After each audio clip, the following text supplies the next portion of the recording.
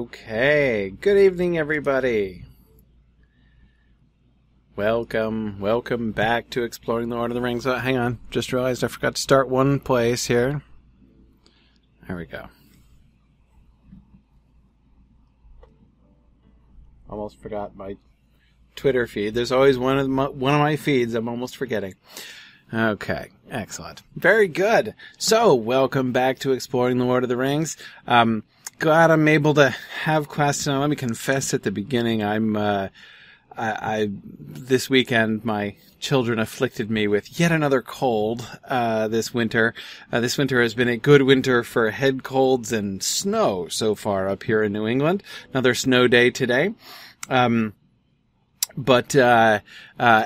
I actually lost my voice yesterday and it's mostly back today, which is good. And I'm hoping it will persevere throughout class tonight. But, assuming that works out fine. If it doesn't, there's a chance I might have to call class early tonight. We'll see what happens. But, Tormarthan, exactly. The Lotro servers seem to have caught whatever I had too. I'm glad they recovered also in time for class.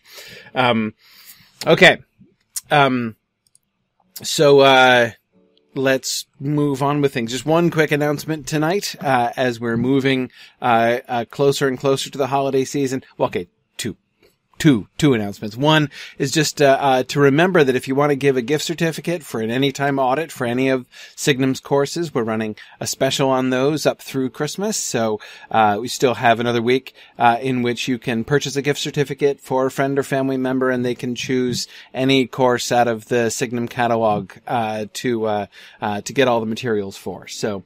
Yes. And Dorward, thank you for reminding me. The Mythgard Movie Club's, discussion of the film Solaris is happening on Thursday, the 19th. So, that's this Thursday, day after tomorrow. I'm almost forgetting what week it is. And that's happening at 3:30 p.m. Eastern time. So. Okay. Then the last thing I just wanted to mention is that this will be our last session of 2019, because, of just where the holidays fall this year. It's going to be Christmas Eve and then New Year's Eve on the next two Tuesdays. So we're going to pick up after that. Exactly, Tony. The last Exploring the Lord of the Rings of the decade. It's been a good decade. The next time we'll be celebrating our 3-year anniversary of Exploring the Lord of the Rings. So that's pretty cool. Anyway. So, those are the announcements today. So let us get on with our discussion, and we should get into the actual council itself tonight. And I'm especially interested to talk about all the things, that we don't get to hear about in the council. So tonight, I want to spend a significant amount of time talking about what's not there. So that'll be a fun addition. You knew this day was coming, right? Anyway, one comment from the discussion board though that I wanted to touch on. Beach 27 made a really good observation, which I thought I'd share. It's about Boromir's coiffure, of course, which we spent some time discussing. I'd point out that shearing, says Beach 27, in the context of hair has a connotation, to me at least, of wool or animals generally, of rough cutting rather than fancy trimming. That is, I don't think we're supposed to assume Boromir found barbers on the road or that he stopped in with Rivendell's stylist, surely there must be one, before the council. To support this, I'd note that shear derives from the Old English sheron, which means specifically that something was cut with a weapon. So I conclude that Boromir, having reached his destination, pulled a knife and cut his hair as best he was able. He's accustomed to a certain level of presentation and values it, but he's not a dandy either. I kind of like that, actually. I mean, certainly he will, though we were joking about him finding wandering barbers in Dunland, it seems very unlikely that, in fact, he would have been able to find any kind of barber between, well, at the very least, Meduseld and Rivendell.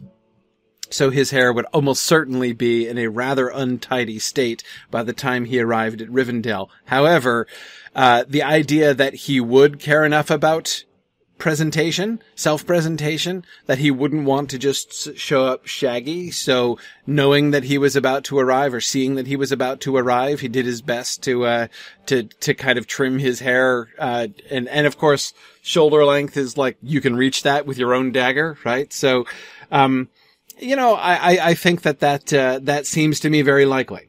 I think I can get behind that. And also just the fact that, you'll remember that in the description of Boromir, we were getting a lot of, his cloak was rich but weather-stained, right? And so the argument here is that the shorn about his shoulders comment is one of the buts, right? It's not evidence of him looking rich. It's one of the downsides. Like, he looks rich, and yet he looks, also like he's been traveling for a long time and perhaps not absolutely looking his best. So that I can buy. I certainly, it suggests, I don't know. But anyway, I can buy that. Yeah, Oquig suggests he could blow it dry with the horn. Perhaps if it curls enough, perhaps he could make that work. Okay. Anyway, so I thought that was a nifty comment. Thank you for that, Beach. All right. Let us get back to the council. And indeed, this very first paragraph is the paragraph I wanted to talk about. That is the paragraph which contains, or rather, this paragraph which does not contain all of those things that I wanted to start off discussing. Not disgusting. Not all that was spoken and debated in the council need now be told. Much was said of events in the world outside, especially in the south, and in the wide lands east of the mountains. Of these things Frodo had already heard many rumors, but the tale of Glóin was new to him, and when the dwarf spoke he listened attentively. It appeared that amid the splendor of their works of hand, the hearts of the dwarves of the Lonely Mountain were troubled. Okay, so we get this little summary, right? That first sentence tells us that lots was said that is not going to be narrated here. And in fact, this opening speech that we get from Glóin is, of course, not where the council begins. This is just the first thing that is being narrated to us, and it is being narrated to us because Frodo's actually paying attention to it, unlike the other places, the other things that have also been discussed or described, to which which at least Frodo didn't think significant enough to note down. Tony wants to know how many hours were skipped over. It sounds like potentially quite a few. Notice that he suggests all that was spoken and debated, so that not only were there, accounts of things and, sort of news and updates that were given, but actual debates that were held. Right. Ardent Cran, I was actually thinking about that comment. Ardent Cran says it's like Elrond's counselors, important enough to mention, but not in detail. I was thinking of that. Exactly. It seems indeed to be a very similar technique. We're told that several are there, and we're given one by name, right? Erestor, which is sort of, kind of stands in for the whole, right? And similarly, Glóin's account here, and it's fairly clear why we're told this one, right? Not only because, of course, it's, we know from having read the story before that it's going to have a direct bearing within the next few chapters, but also that it's much more personally relevant to Frodo and to Bilbo.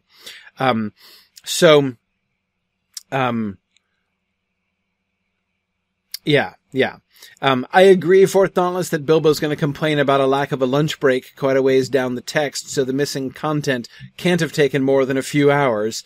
Because we still have several hours of unspoken content yet to come. Remember, the Council of Elrond is long, but we're still only getting a small fraction of everything that was said at the council. And yes, Mike, I agree with you. This does not even sound like the start of Glóin's tale. I think that is very possible. Anyway, but so what is exactly happening here? Well, one thing that I think is fairly clear, Elrond is gonna say, and perhaps we'll even get to this passage tonight, Elrond is going to say that this council, he's not summoned the council, right? He has not called everyone here. People have just come. And they've all come to report what's going on, the things that they have heard or the things that they have seen, and to get Elrond's counsel on that, right?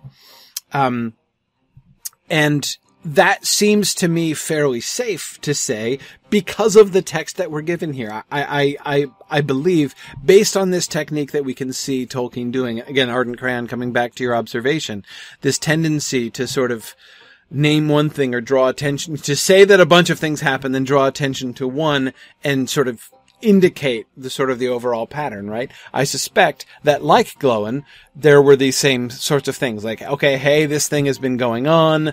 Círdan the shipwright has been noticing this and this and this, and so he wanted to, he's come to sent me here, Galdor. He sent Galdor here in order to, seek the counsel of Elrond, right? Just as Glóin has been sent by Dan for the same sort of purpose.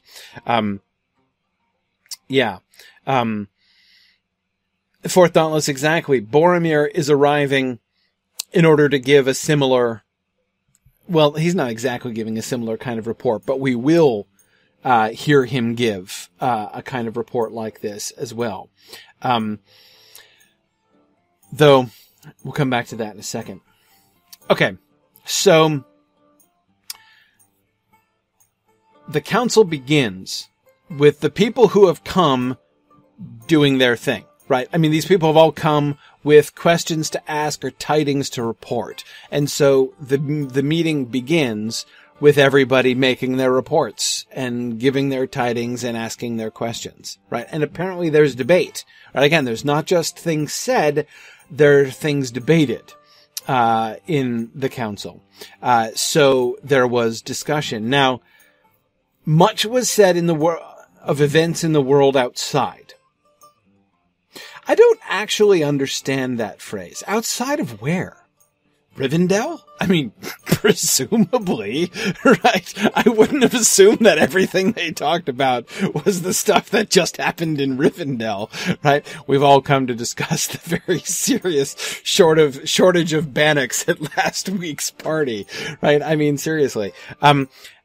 The other, of course, significant usage of the word out. So if it's not outside where they currently are, which is the Valley of Rivendell, right, which would be a little bit silly for them to restrict the conversation to that. The other outside, when JJ says outside the circles of the world, not quite that far outside. Let's try to find a medium there. But I was going to say the other outside is outside the Shire. Of course, right? I mean, think about Gildor and Frodo's conversation, right? You may fence it out, right? But you can't, you may fence yourselves in, but you can't forever fence it out. That's also a kind of hobbitish way of thinking about things. The world outside, that is outside the Shire. It's possible that it's outside Eriador, but I'm not sure about that. That is, I mean, I'm not saying that I don't think they talked about anything outside Eriador. I'm not sure that that's what outside means, because I can't think of any precedent for anybody really referring to Eriador, like thinking about Eriador in those terms or discussing it in those terms. Like, we're assuming we're talking about Eriador, and anything that's not Eriador is outside, right? We've heard people talk about the Shire that way. I can imagine people talking about Rivendell that way. I can't imagine them talking like that. Crownless, I agree with you in general that outside, is sort of, means something like the wider world. Yes, but wider than what? Right? I mean, outside implies a frame of reference, right? Now, I agree, Edith Aldor, that the elves are pretty isolationist. Yes, that's certainly true, but what they're not, other than those who remain here in Rivendell, is cloistered in a certain place, right? Like, again, you could imagine the elves of Gondolin using that phrase, right? Talking about the world outside, that is outside the Vale of Tum Lodden, right? Outside their hidden valley. But the elves like Gildor Ingorian wouldn't talk about inside or outside, right? I mean, he's wandering about, as far as we know. So I am actually, I'm actually inclined to think, that, well,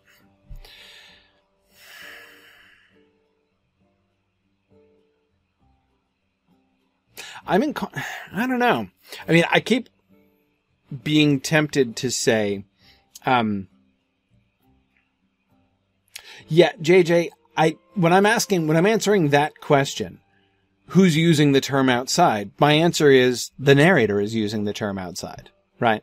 That is to say, the hobbits are using the term outside. And it makes me wonder, is this something that is... Could somebody do me a favor? One of you who has a copy of The Return of the Shadow, can you look up the first draft of the Council of Elrond material that we get? I know we don't get the whole thing, but we get chunks of it. And if the analog of this passage is there, in the first time we give it, Christopher probably wouldn't repeat it more than once, but the very first time, I'd be interested to see if this sentence or a version of it was there. That would, I'd be interested. And the reason let me explain the reason why I'm asking that. The conceit that the book is written narrated by Frodo and Sam, right? With possible assistance from Bilbo, is a fairly late conceit. Like the concept of the Red Book of Westmarch was a later concept. Tolkien didn't begin there. There are lots of ways in which we can play the who is the narrator game anyway, and I'm not bothered about that. But that if the word outside, if in the world outside is meant to be Shire reference, which it sounds to me most like, then, because exactly Belangsmond, exactly.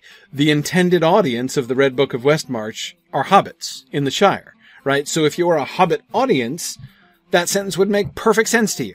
Much was said of events in the world outside, right? Not all of it. There are some things that are going to be said about the world inside, right? Namely Bilbo's story and Frodo's story later on. But most of this early stuff was they were discussing events in the world outside, right? That is to say, outside the Shire, which would make sense. But as I say, he was not writing, I don't see any evidence that he was writing with that conception in mind at the very beginning. So I'd be interested to see. Yeah.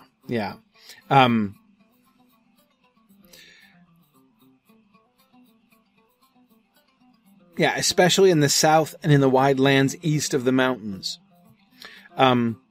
Naturally, right? There's not much happening in the north, and to the west of here, I mean, way to the west is something pretty important, but to the west of here is generally, the Shire, and then, the marches to the sea, and that, again, not the source of much in the way of current events, right? Pretty much anything that's interesting to the council is happening south and east, so that's not extremely helpful.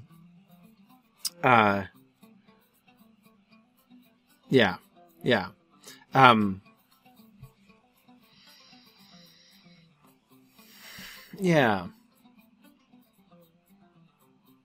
It is possible, Mudmore, as you were saying, it is possible that the world outside is meant to mean just in contrast with them inside the valley, right? Not in the sense of like, okay, having discussed Rivendell events, let's now move on to the less important things happening outside, but rather, here we are. Here we are. We are all inside. We are all here safe and inside. But while we are all gathered here safe inside Rivendell, we are going to discuss the world outside the valley. That seems to me possible. That the point of that passage is to just kind of emphasize how they are gathered and sheltered in safety in order to discuss all of these things. I can see that. That makes sense. Tell me, anybody who can find, if anyone can find the passage in the Return of the Shadow, I would be interested to see if that phrase or anything like it is there. Okay. And Tony, I do agree that it's important that they're discussing current events in this passage. We get very little. We only get the one piece of current events, before, things turn to the past, right? Yeah, Edith, yeah, that my memory of it was that the Council of Elrond bits are pretty fragmented. And yeah, the fact that if it's not there, that doesn't prove that it's not there. It's kind of challenging in that way, but, yeah, Lilith, this is an excellent question. I don't know what the unnamed news from the East is that isn't connected with Glóin's tale. So, or from the South that's not connected to Boromir's tale, right? Boromir is not called upon. Now, we have to be careful, right? Because much was spoken and debated. Does this mean that Boromir has said nothing until he's going to speak up, right? Before too long. But does it mean that he's not contributed at all to the discussions? Now, when he does talk, he's going to talk as if he's introducing himself and saying and opening. I mean, like, it doesn't sound like he's already been participating in that discussion for hours already. So my suspicion is that Boromir is not really a central contributor to this discussion, and that news, events in the world outside, especially in the South, does not presumably mean Gondor. What would it mean then? What would they be talking about? The wide lands east of the mountains, there's much to talk about there. I mean, of course, we immediately think about Erebor, but there's more, right? There's more out there. Horse stealing in Rohan, right? There would be some unrest in Rohan. Mirkwood, right? What's going on in Mirkwood? We were told some snippets of this by Gandalf back in chapter 2, right? Which, remember, a lot of people wouldn't have heard that kind of thing. This is going to come up a lot in this chapter, but we have to keep in mind, this is something that I think is, many of you will have heard me allude to this or talk about this on many occasions. I think a very, very common mistake that a lot of readers of The Lord of the Rings make is to forget the differences in the dissemination of information in not only the pre-internet, but the pre-print world, right? The stuff that Frodo learned from Gandalf, right? Even though that was months ago, is stuff which is very unlikely to have spread to most of the other folks that are there at the council. Indeed, things that were known years ago are unlikely to have, there are still many people who would not have, spread that far. Tony, yeah, they may be talking about the refugees coming up from the south. That seems very likely. They're probably talking about the conditions in Mirkwood, right? We're told that the shadow was darkening again in Mirkwood. Gandalf mentioned something about that back in chapter 2. So we'd probably have an update. We've been told about Legolas, so he probably would, be talking about that. I see no reason to think that Legolas isn't giving some reports about Mirkwood and how things are going there with the shadow and the darkness and the spiders and that kind of thing. We are going to hear in Glóin's talk about the men who are under the allegiance of Sauron. It's very likely that we would hear about that. The reference to the wide lands east of the mountains suggests to me perhaps the lands beyond Mirkwood, right? Mirkwood is wide, but the wide lands doesn't it sound to you like he's talking about big open country, not just the forest? And so I think he's probably talking about the land off to the east, there, which is full of men who are under the allegiance of Sauron and from whom attack might come. So what is what is the latest that we know from there, right? What is going on? How real, how imminent, is a threat of invasion from the east up there? There are also the Bjornings and what's going on with them. And,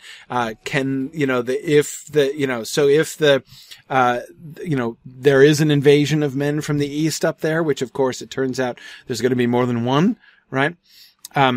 Invasion that is up in the north. There's going to be fighting in Mirkwood, and there's going to be fighting up in Erebor, right? So we know there's plenty of opportunity for invasion. Dol Guldur, what's going on in Dol Guldur, right? The Bjornings, right? The Bjornings, which is, remember, not just like a family of people who can turn themselves into bears, but the Bjornings in the text, remember those woodmen, right? Those woodmen who were, those brave men who were carving out, homesteads for themselves on the western, edge of Mirkwood, in that space between Mirkwood and the mountains there.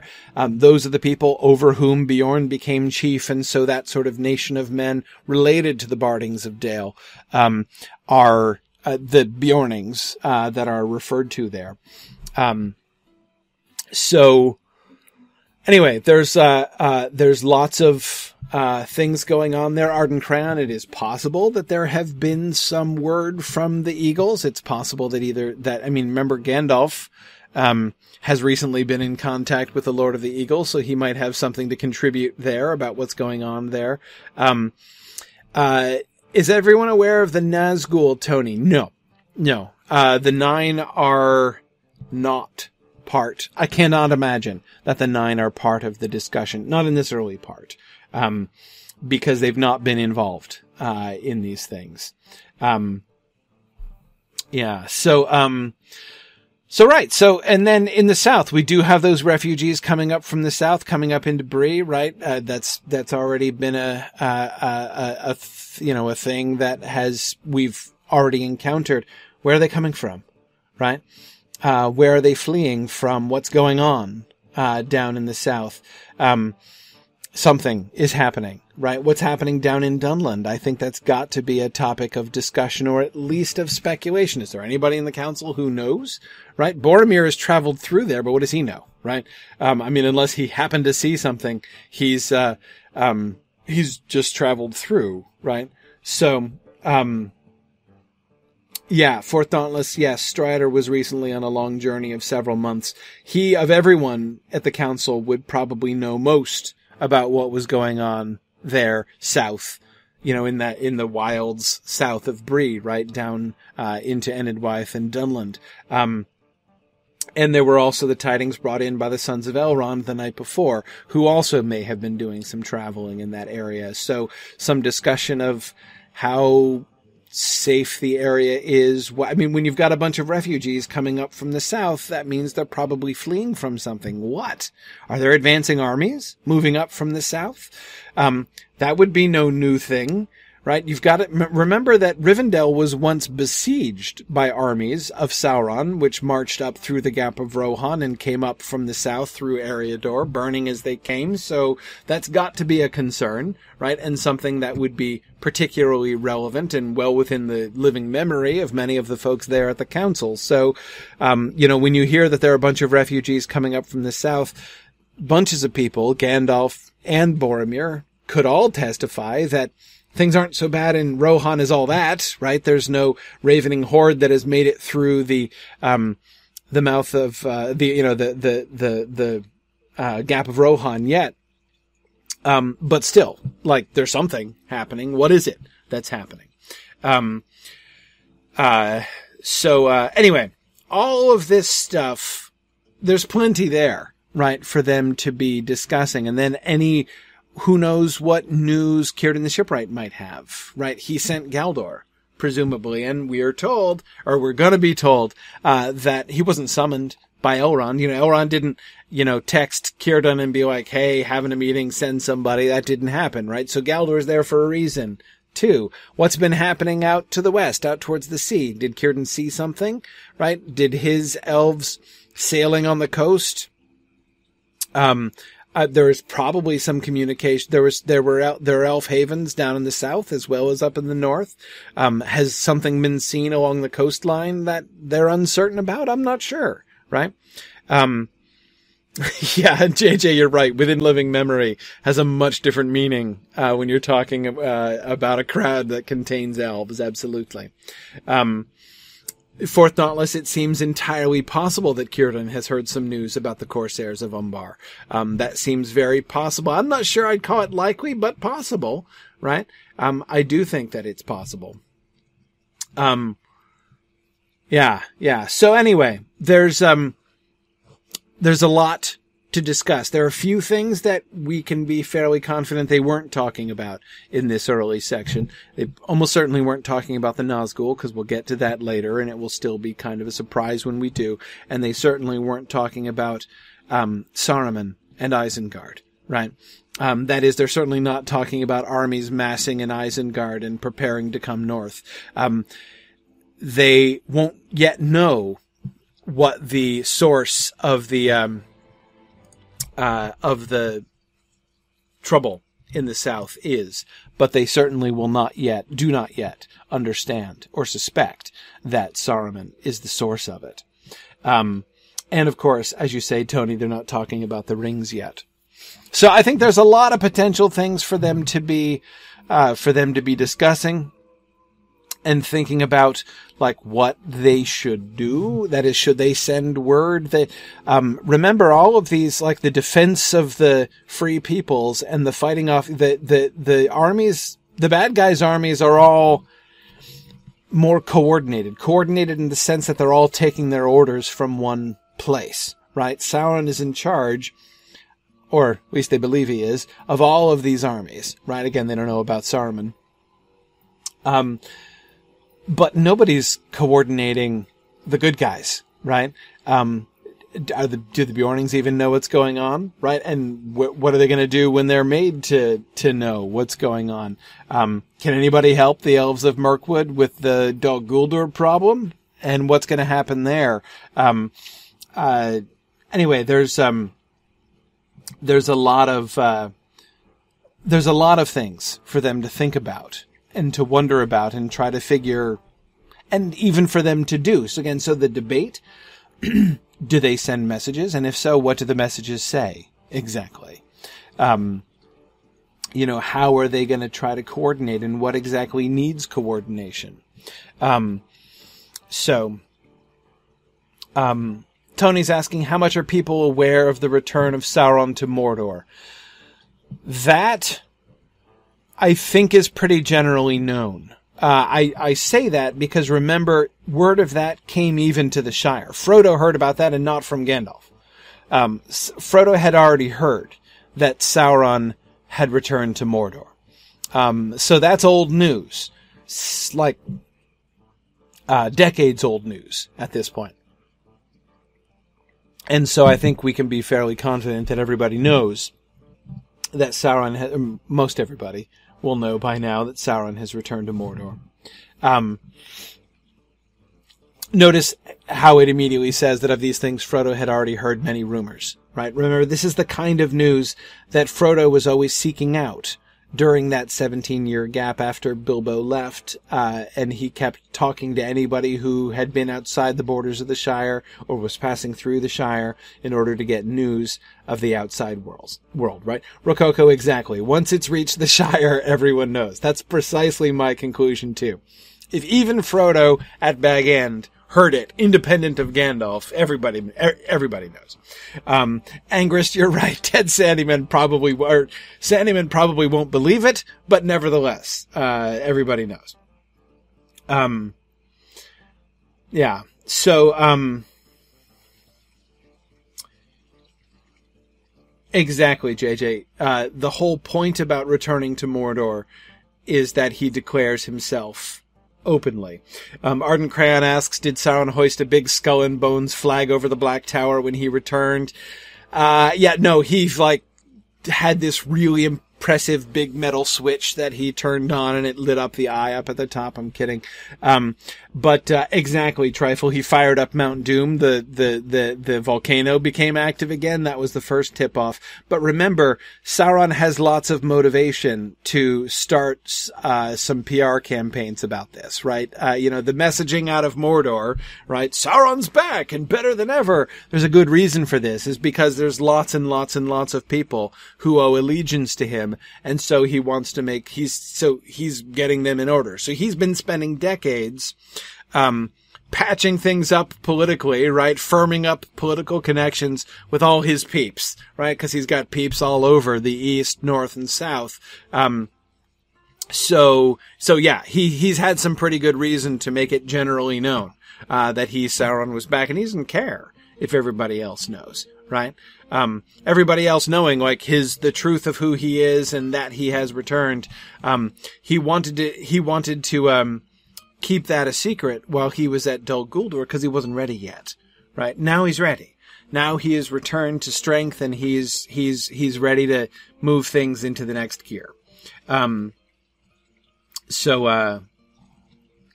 Yeah. And exactly, WKU, exactly that. It's spiritual warfare. He wants the people to experience fear. Exactly. He doesn't care. Not only does he not care if everybody else knows, he wants them to know because he wants them to fear him. He wants them to tremble. Absolutely. Yeah. The light says, in that case, it seems like they are avoiding an Oliphant in the room, but without any other definitive events named other than a general understanding of his return. Does that avoidance make sense until they're ready to hear more from Gandalf? Well, we're not told explicitly, of whether or not they mentioned Sauron here. I suspect that they have, actually. And the primary reason that I expect that they have mentioned it is that Glowin, remember, Glowin's tale is like our representative sample of the discussions and news given during this portion of the council that's not being narrated, and he mentions it, right? So I would suspect that's what's happening. So, oh, hey, and Finwin, I see, is attending live for the first time since catching up. Congratulations. Very good. Glad you could join us today. It's always a big feat when someone manages to catch up completely. That's very good. Okay. Yes. Tora Marthin says, and Finwin, you can sit next to Boromir. Absolutely. Okay. Great. So, let's go on to the tale of Glowin then. It is now many years ago, said Glowin, that a shadow of disquiet fell upon our people. Whence it came we did not at first perceive. Words began to be whispered in secret. It was said that we were hemmed in a narrow place, and that greater wealth and splendor would be found in a wider world. Some spoke of Moria, the mighty works of our fathers that are called in our own tongue Khazad-dûm, and they declared that now at last we had the power and numbers to return. Glowin sighed. Moria, Moria, wonder of the northern world. Too deep we delved there and woke the nameless fear. Long have its vast mansions lain empty since the children of Durin fled. But now we spoke of it again with longing, and yet with dread. For no dwarf has dared to pass the doors of Khazad-dûm for many lives of kings, save Thror only, and he perished.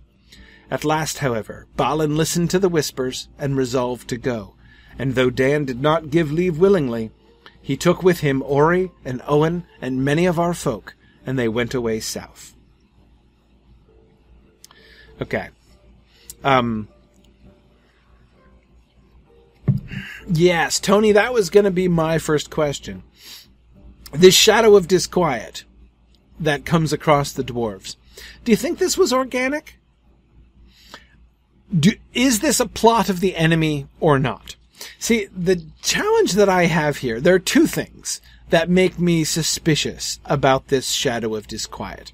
One is, as I have hinted in my subtitle here for this slide, which I called The Unrest of the Longbeards, it makes me think a lot about the Noldor in Valinor, right?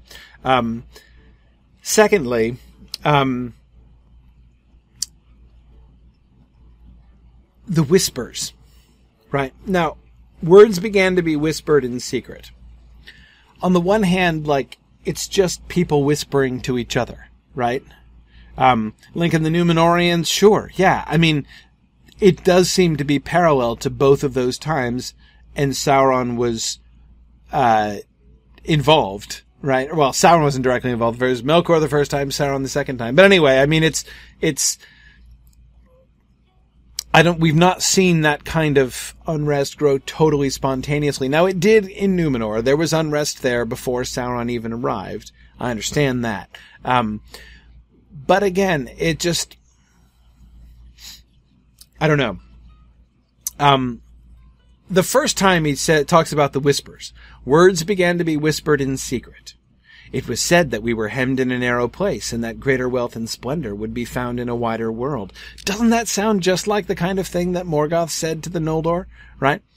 And in exactly the same way, that whispers began to circulate about them, and many of them had their sources in Melkor, but most people didn't even know that. Even the people who were repeating the whispers didn't even know that, right? And then, when it's brought up the last time, at last, however, Balin listened to the whispers and resolved to go. Listened to the whispers, right? As if they were some external thing, right?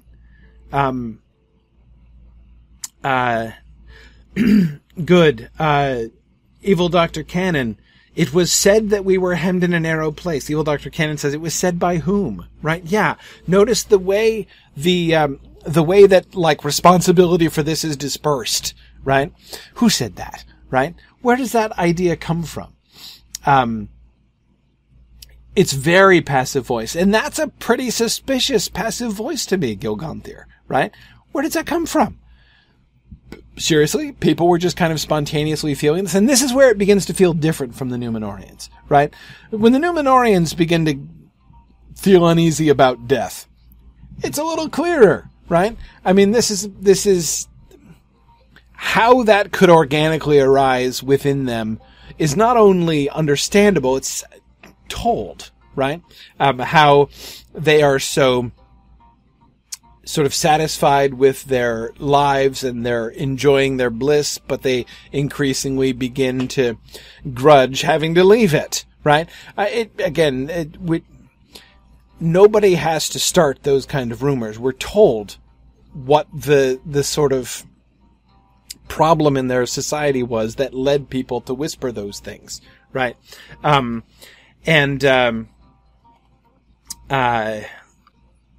But this doesn't sound that way. In fact, notice the way that it's contextualized at the end of that first paragraph. It appeared that amid the splendor of their works of hand, the hearts of the dwarves of the lonely mountain were troubled. Right? Notice the contrast there. And what are they troubled about? Disquiet, the shadow of disquiet, which is that they were hemmed in a narrow place and greater wealth and splendor would be found in a wider world. In other words, they're not being corrupted by what they have. It's the opposite, right? They have built these splendid works of hand, these things that Glóin was going on and on about at dinner with Frodo, right? And it wasn't enough, right? They just wanted more. So there they are amidst the splendor of their works of hand and being like, well, same old place, right? Yeah. Ooh, good. Tim is saying, we've got the shadows of disquiet. Whence it came, we did not at first perceive. Really good. I hadn't noticed that at first, right? Now, he doesn't say where later on, at second, they perceived that it came from, right? But it does suggest that the source of those whispers perhaps later on became clear, right? Yeah. more and more, this does sound like a temptation, not organic disquiet, right? Not just an internal problem among the dwarves, but really that agents of Sauron are here spreading this disquiet among them. Tony says this is probably how Sauron ensnared the dwarves with the rings before. That's very possible. It's very possible. Some spoke of Moria, the mighty works of our fathers that are called in our own tongue Khazad-dûm, and they declared that now at last we had the power and numbers to return. Here's the thing, one of the things I find most striking about this whole portion of Glóin's speech. Moria, Moria, wonder of the northern world. What's his tone there? How do you read that? Moria, Moria, wonder of the northern world. I think there's a cue here. Why does he call it Moria? It can't be because he doesn't want to say the dwarvish name because of being secretive, because he's just said it. Druid's Fire, exactly. Moria is not their name for it. Exactly, Mad Violinist. Moria means the Black Pit. It was the name the elves gave to it post-Balrog. And Moria is what it is now. But that's why I think it's not necessarily pure wistfulness. And you're right, yeah, Luke is also saying Khazad-dûm isn't what it is now. I agree. But if you're being wistful, it's if he just said, Moria, Moria, too deep we delved there and woke the nameless fear, that would be one thing, right? But he says, Moria, Moria, wonder of the northern world. Moria was never the wonder of the northern world, other than, like, the horror of the northern world, right? Khazad-dûm may well have been the wonder of the northern world, especially from a dwarvish perspective, right? Too deep we delved there and woke the nameless fear. Here's what I'm suggesting. Do I think there's wistfulness involved here? Absolutely, I think there's some involved, but I'm not convinced that that's the only tone here. Remember the context, especially if in that second paragraph we are understanding him correctly, that he is suggesting that that this was an actual temptation, that agents of the enemy were among them spreading whispers and unrest to evil purpose.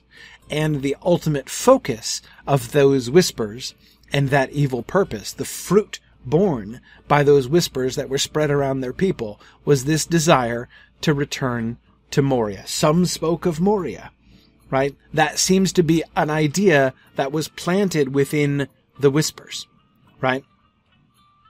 Some spoke of Moria, the mighty works of our fathers that are called in our own tongue Khazad-dûm, and they declared that now at last we had the power and numbers to return. If he segues from that to pure wistfulness, he himself is like advocating what happened, right? Some spoke of Moria, Khazad-dûm, and that now at last we had the powers and numbers to return. Moria, Moria, wonder of the northern world. I don't think so. I think that Glóin, his sigh at the beginning, I think is not just a wistful sigh. He is wistful for Khazad-dûm, but I think he also knows this was that was the trap. That was the temptation. Yes, it's regret. Regret not just for Khazad-dûm that's been lost, right?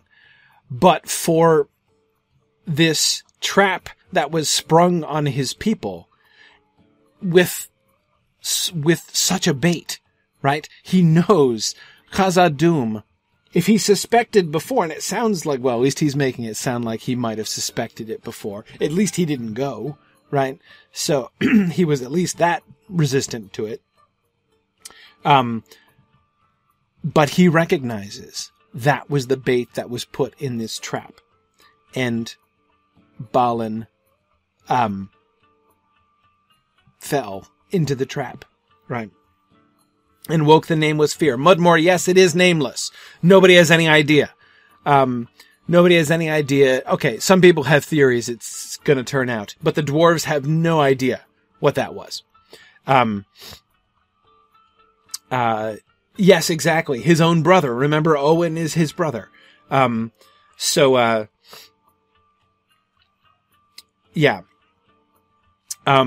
Anyway, right. So the dwarves do not know that it was about, the nameless fear is all they know. There was something that got woken up. It was terrifying. It was horrible. It destroyed a whole bunch of us and we had to run away. Right. That's literally all that they know. The fact that it was a Balrog of Morgoth is going to be a revelation, right? When they discover the truth of that, when the company discovers the truth of that, at the bridge, it is going to be a news. Gandalf has no idea. He's gonna meet it and still have no idea. The first time. He meets the Balrog twice, you remember, of course. And it's only the second time that he knows what it is. Anyway, yeah. Good. Now, Trifle says, I wonder when Glowin started thinking it was a trap, when it was happening or when the messenger of Mordor repeats it almost verbatim. Yeah.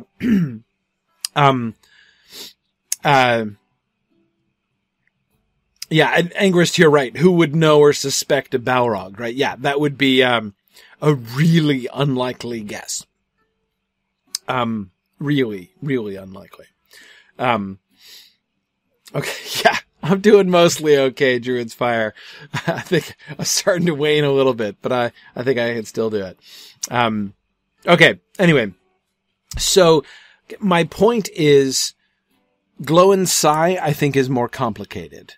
I always was tempted before, because I never really stopped and thought really carefully about those whispers in the second paragraph there.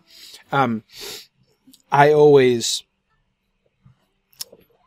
thought that Glowin was simply being wistful, right? That this was oh yeah, man, Khazad-dûm is really the best. Like, I totally feel it. Like, of course, Balin went, like, I can understand. There's an element of that. But again, to him, that's what would be the tragedy, right? He would be conscious of that kind of tragedy, right? I mean, naturally, of course, in the end, some of them went. Who could resist? What dwarf could forever resist that temptation, when that temptation is the one that's being put in front of them? I have another suspicion too. My suspicion is that if it's a temptation, like if this is an actual plot by Sauron, which I suspect it to be, Moria was plan B. I don't think it was plan A. I think it was plan B. Notice the whispers. When Glowin describes the whispers, he first says is that they were hemmed in a narrow place and greater wealth and splendor would be found in a wider world. Right? So the impulse number one is, this place is too parochial. Let's go out and find more stuff. Right? More wealth and splendor will be found in a wider world. My suspicion is that one didn't really take root. Unrest happened, right? A disquiet occurred, but they weren't going to go pack up and leave Erebor just because they were kind of thinking like, hey, maybe there are other mountains elsewhere, which would also be awesome, right? That didn't tempt them. But Moria. Some spoke of Moria. Oh, right. Okay. So that, like, plan B or something, right? When that came around, what about Moria? Okay. Now some of them actually go, right? Yeah. The Light says it's almost too perfect a trap for it not to be a plot by Sauron. Get them in the open, trap them in Moria, weakening Erebor. And that certainly seems to be the purpose of it, right? We know that as it is going to because the dwarves of Erebor are there, the northern army that Sauron is planning to bring through is going to get thwarted. Were the dwarves of Erebor gone, had they heeded this, right? Had they been scattered? Had they all migrated back to Moria? Had Dan listened to the whispers and said, you know what? We look at the glory of the dwarves of Erebor now. We have finally, the Longbeards, are able to let us reclaim our ancestral home. Let us go back to Moria, right? Had he started a mass migration back to Moria, certainly the men of Dale alone would not have been able to oppose the army that Sauron is going to bring in, right? Yeah. Exactly. Divide and conquer. Yeah, absolutely. As Tony says, it's no accident that the goblins invaded Moria not long after they occupied it. Yes. And Lilith, absolutely. Sauron might have attacked them on the road when they were wandering, right? When they were migrating over there. Yes, very, very, very possible.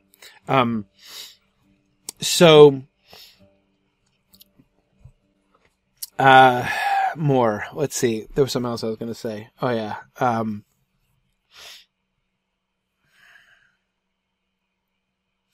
No wait, I forgot it again. Darn it. Yeah. Oh, yeah. No, the other thing I was going to say was, remember, we know that, Gandalf is going to say later that Sauron's plan had been to use the dragon, right? So he had plans like that northern passage, right, was always part of Sauron's plans. And he's still definitely thinking about this. So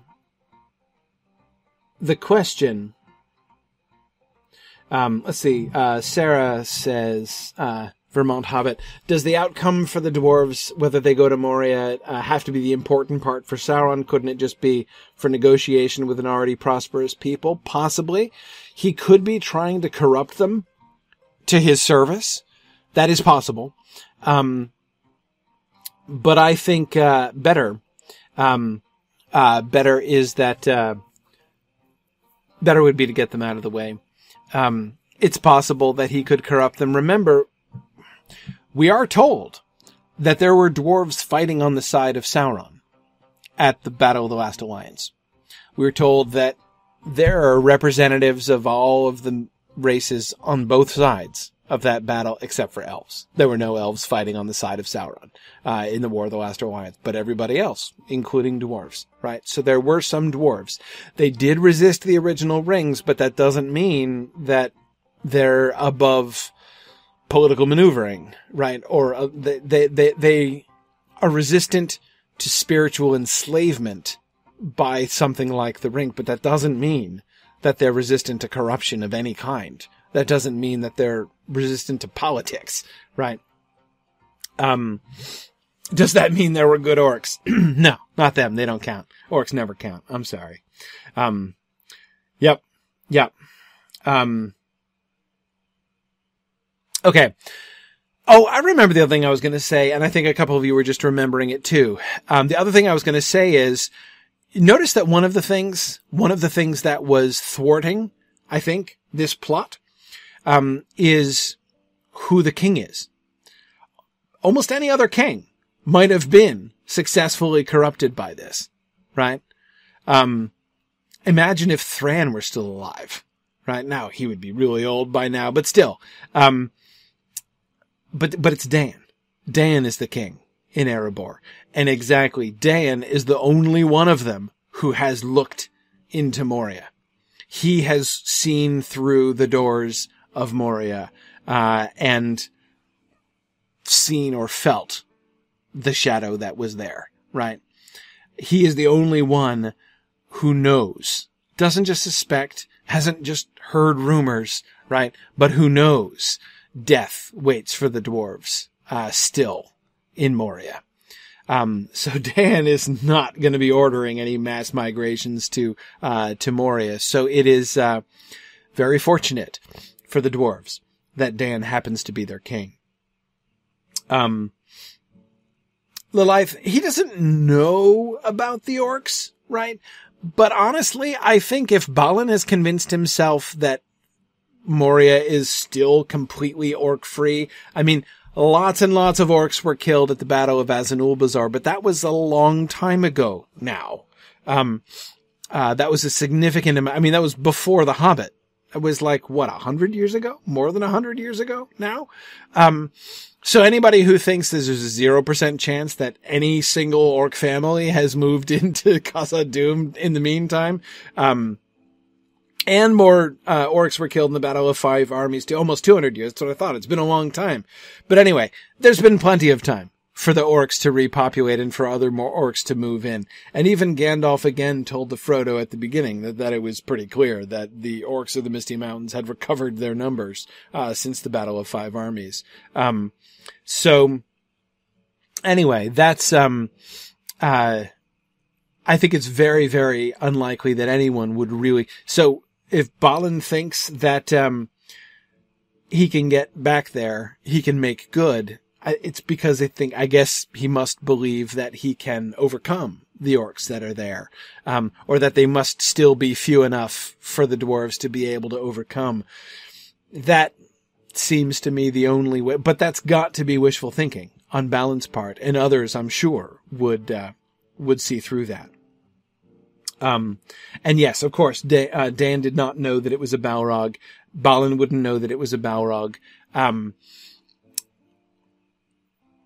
But again, I think that what we're hearing about here is not that the dwarves were like active. The consequence of listening to whispers like this, especially if they are whispers put about with malice, especially if they are whispers that are being put about through the act of the malicious will of the enemy, they are likely to lead to things like unrealistic wishful thinking, right? Rationalizations.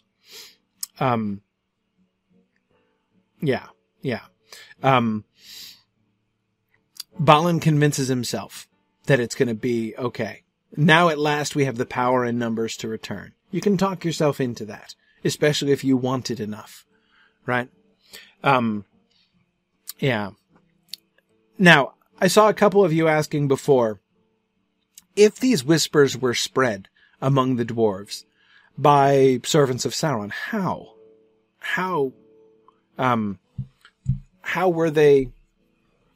is that accomplished?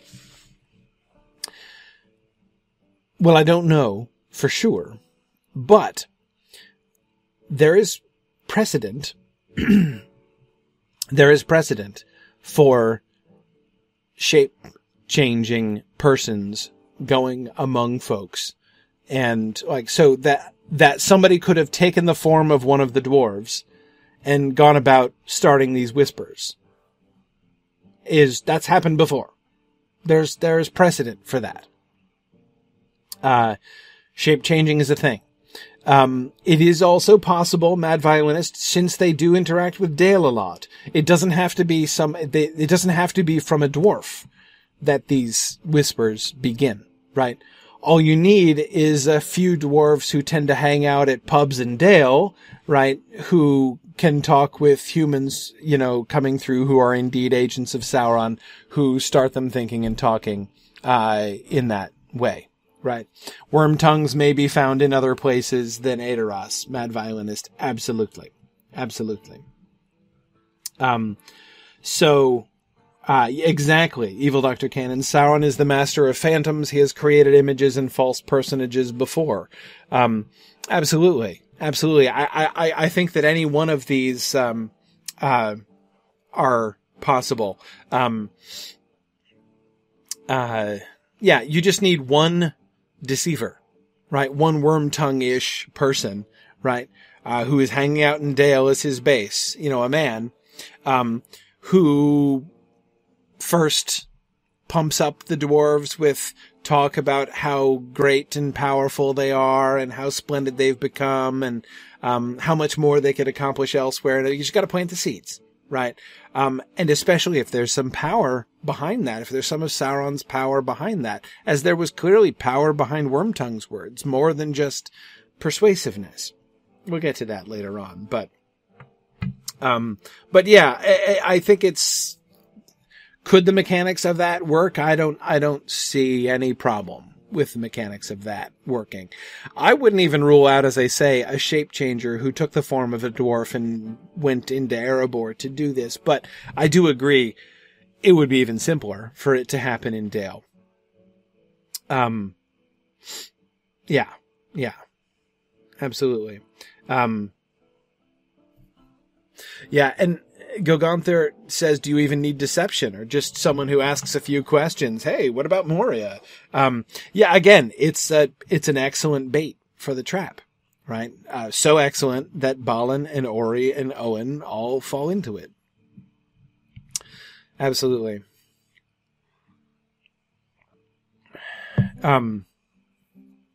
Yes. Yeah, Mithril alone would be a strong incentive if they were preparing for war. Angrist, absolutely. I mean, there are so many different kinds of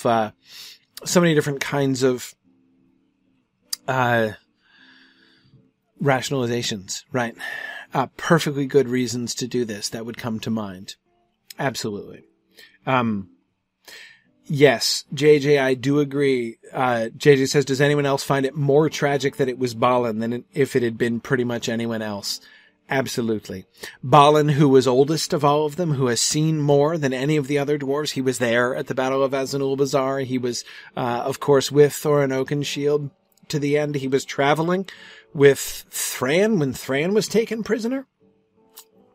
Balin's been to it all, right? He's been everywhere.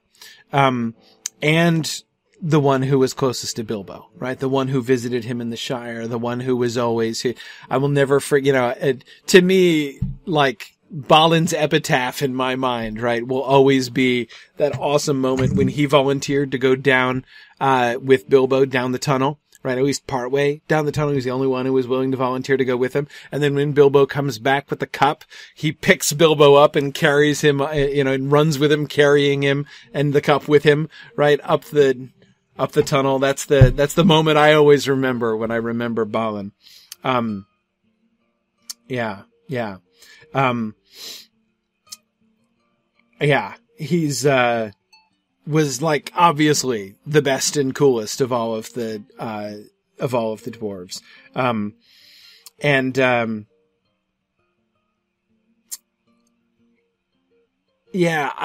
do think he is also a very natural leader for such an expedition, right? But it does make it more tragic, I think, not only in the sense that it's Balin who falls, right? But more tragic in the sense that would the others have gone without him? If he hadn't fallen to this temptation, would the expedition have happened at all? I don't know. Maybe it wouldn't, right? I mean, he is a very senior, very natural leader.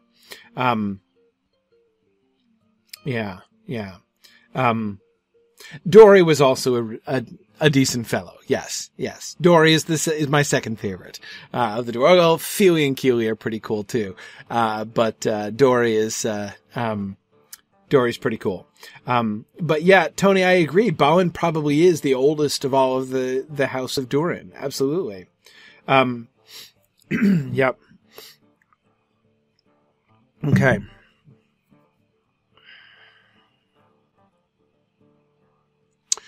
Dan did not give leave willingly.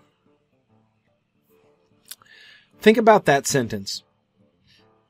At last, however, Balin listened to the whispers and resolved to go. And though Dan did not give leave willingly, he took with him Ori and Owen and many of our folk, and they went away south. It's a very understated sentence.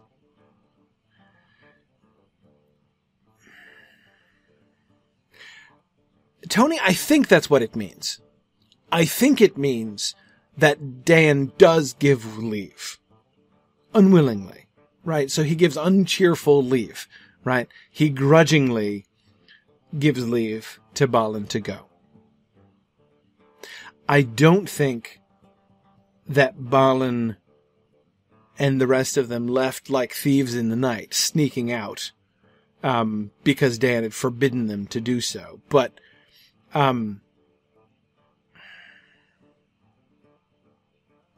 yeah, I agree with the several of you who are saying it would probably not do much for the unrest for Dan to forbid them to go.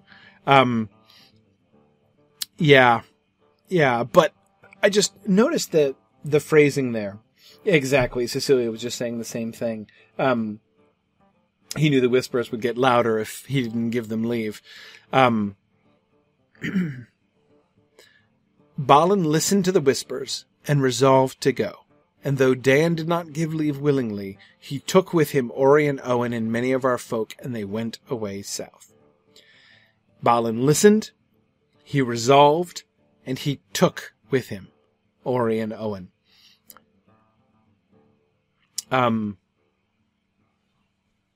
Yeah. And I don't know how many is many, Tony. But this does not sound like a small expedition. This sounds like a chunk of the population, not just... This doesn't sound like, I don't know, 25 strapping young pioneers. That doesn't sound like what's going on here.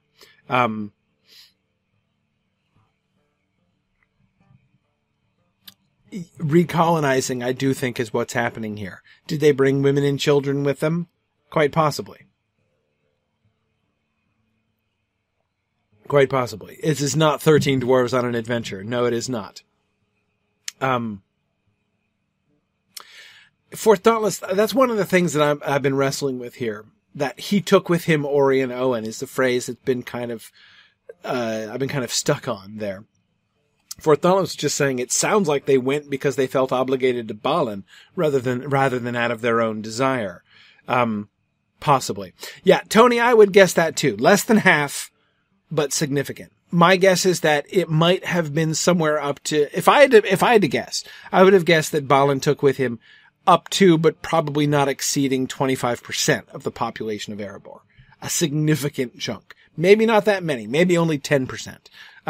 But a noticeable percentage of the population, not just a crew.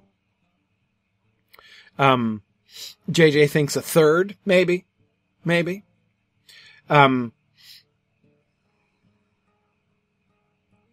Interesting. Mike says that, it sounds like Glowin thought it was a bad idea, so he might be deflecting the blame, even subconsciously, off his own brother and onto Balin.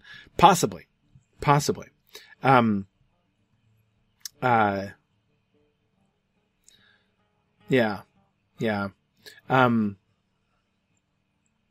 That is possible. I kind of like that as sort of a psychological explanation for that phrasing. He took with him Ori and Owen. It just seems to me much more natural for him to say, and with him went Ori and Owen and many of our folk, right? As if he were the leader and many decided to join, but instead it's Balin took them, right? All of them. He took Ori and Owen and he took many of our folk and they went away south. Balin gets the lion's share of the blame for this. This is Balin's expedition. And it does lead me to think, as we were sort of talking about before, that it is possible that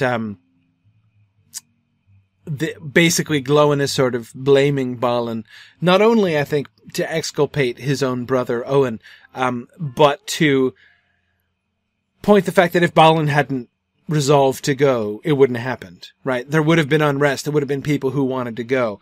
But a major colonization, a major, sectioning off a big chunk of the population only happened because it was Balin.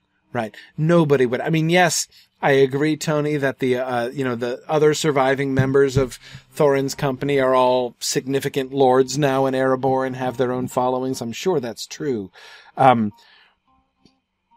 it's Balin, right? I mean, there's nobody who is, as influential, as senior. I mean, he's just, remember, he was Thorin's companion when Thorin was a kid. right? He was with Thorin on the mountainside when the dragon attacked. So, I mean, Balin's a big deal. Yeah. You're right, JJ. Bomber has literal underlings. Definitely true. Yeah.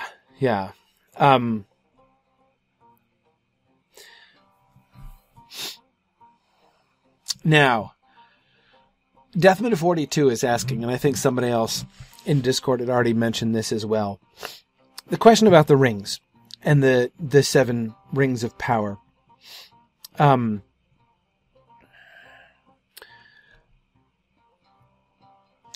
isn't saying anything about that. Right.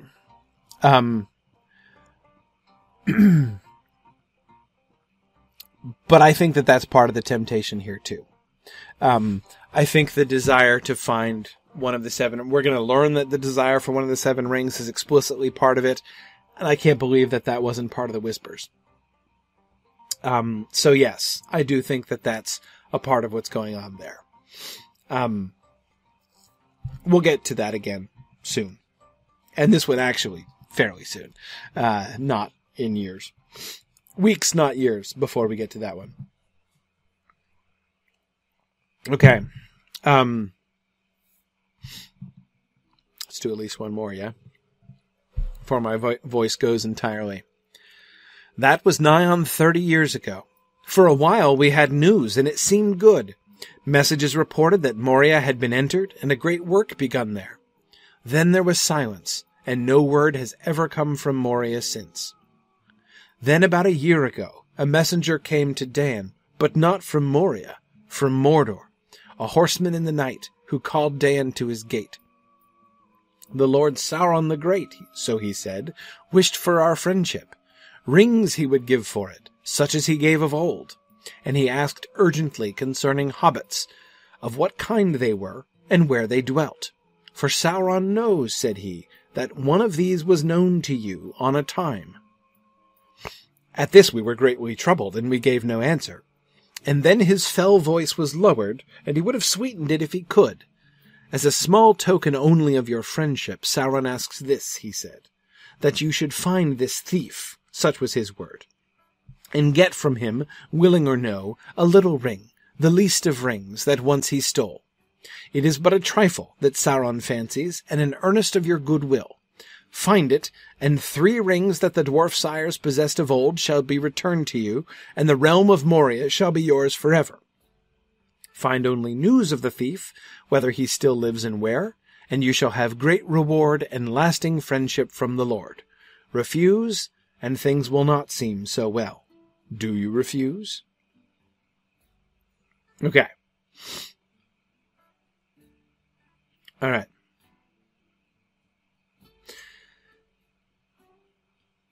30 years ago, Balin went.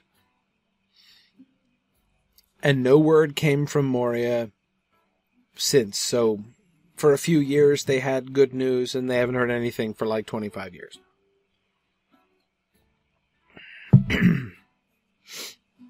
Okay. The messenger. Some people that I've talked to seem to assume that this is one of the Nazgul who delivers this message. I doubt that very much. I don't think this is one of the Nazgul. I kind of like to imagine, yeah, Ambrosius Aurelianus, exactly. I kind of like to imagine this is the mouth of Sauron who's doing this. The same dude who's going to come out and do the parley at the Black Gate was sent up to the gate of Erebor. That would be, I mean, we don't have any definitive reason to think it was certainly him, but I certainly don't think it's one of the Nazgul.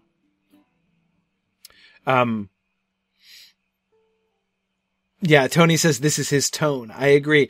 Tony, even the summoning of Dan to his gates, right? Doesn't that kind of have the mouth of Sauron's fingerprints on it? I think so. Yeah. Mike says, I want to know everything about the mouth of Sauron, so I want it to be him. Yeah. Exactly, Veronica. He's Sauron's herald. This is kind of his job, right? What else is he doing? So, yeah. Yeah. He would have sweetened it if he could. So, JJ, you're right. He's unable to sweeten his words. And that also,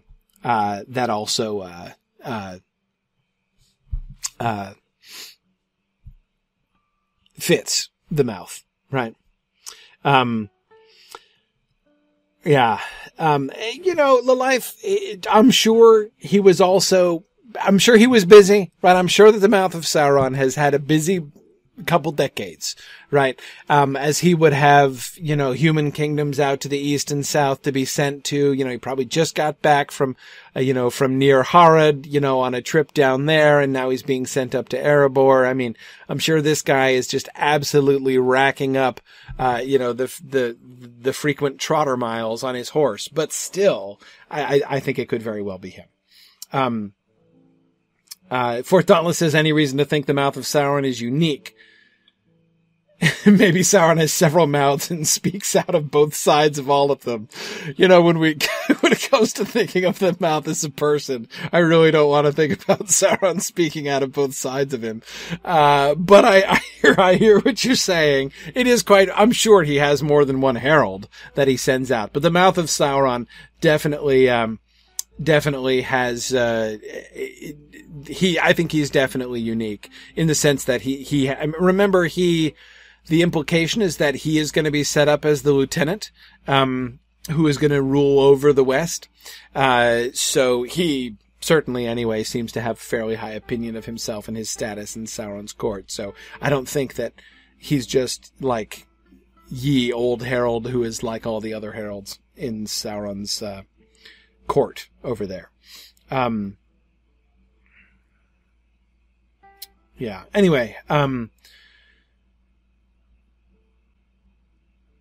right. So, okay. Sorry. One quick question about Moria.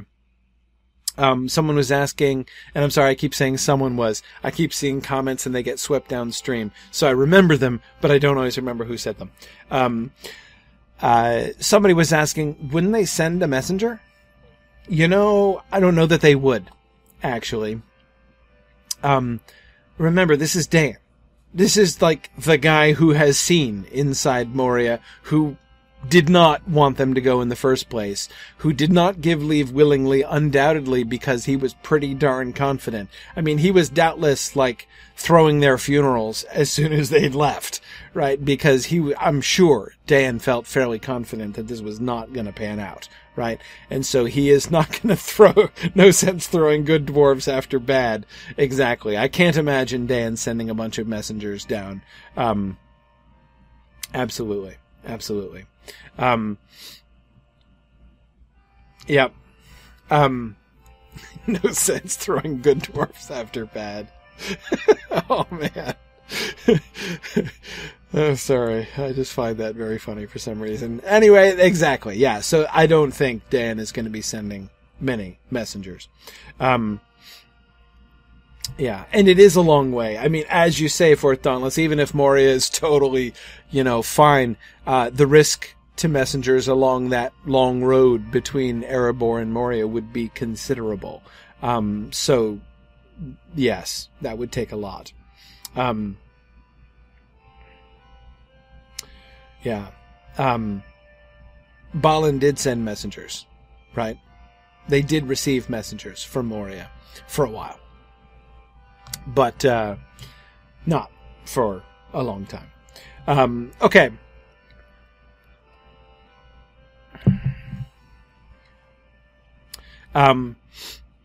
But back to our horseman. He calls Dan to his gate. He refuses to enter Erebor.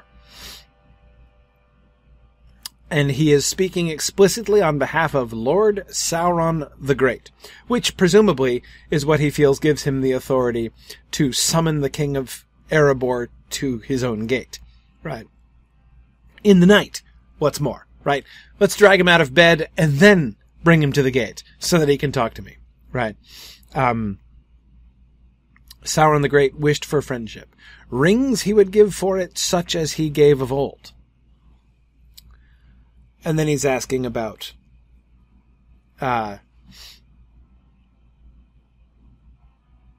hobbits. Right. Now, that is an excellent question, JJ. Does he use the name Sauron?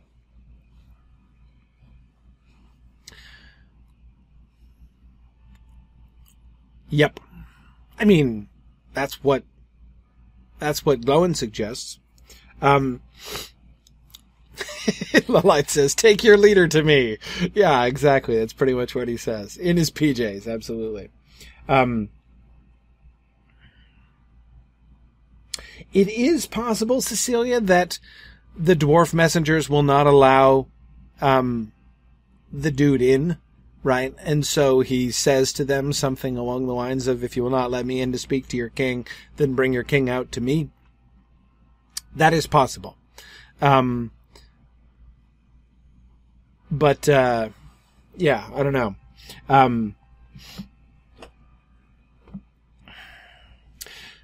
So I have to say, those of you who are asking, does he actually say Sauron, are doubtless remembering the time when Aragorn says that Sauron does not allow his name to be spelt or spoken.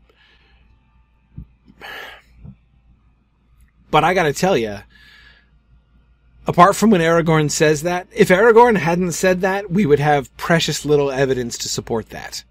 Right? Seriously. I mean, we don't... I don't want to go so far as to say that that claim by Aragorn is totally unsubstantiated, but it receives small evidence from the rest of the text. And you can find, this is one of several examples that you can find where that seems to be untrue.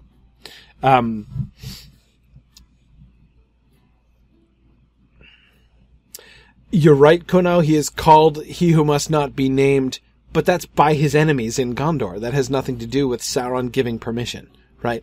His enemies do that to, like, slight him, basically, and because they fear him, but not, but that has nothing to do with his prohibition. The orcs we don't have any evidence of the orcs naming him, but then again, we don't hear that much orcish conversation, to be sure. But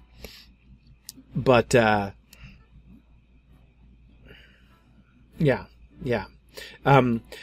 Eric Crouch was just asking, how do the dwarves not choose to check on, 5 to 25% of their population for 25 years? It feels like they just turned their back.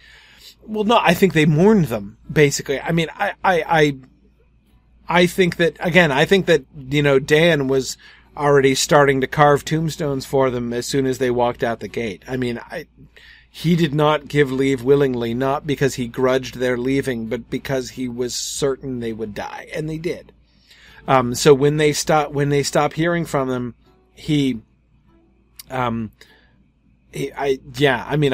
that's how I read that. Not as, coldness on their part, but just, it's just tragedy. And, he warned them and they got what they asked for. It's hard. But anyway,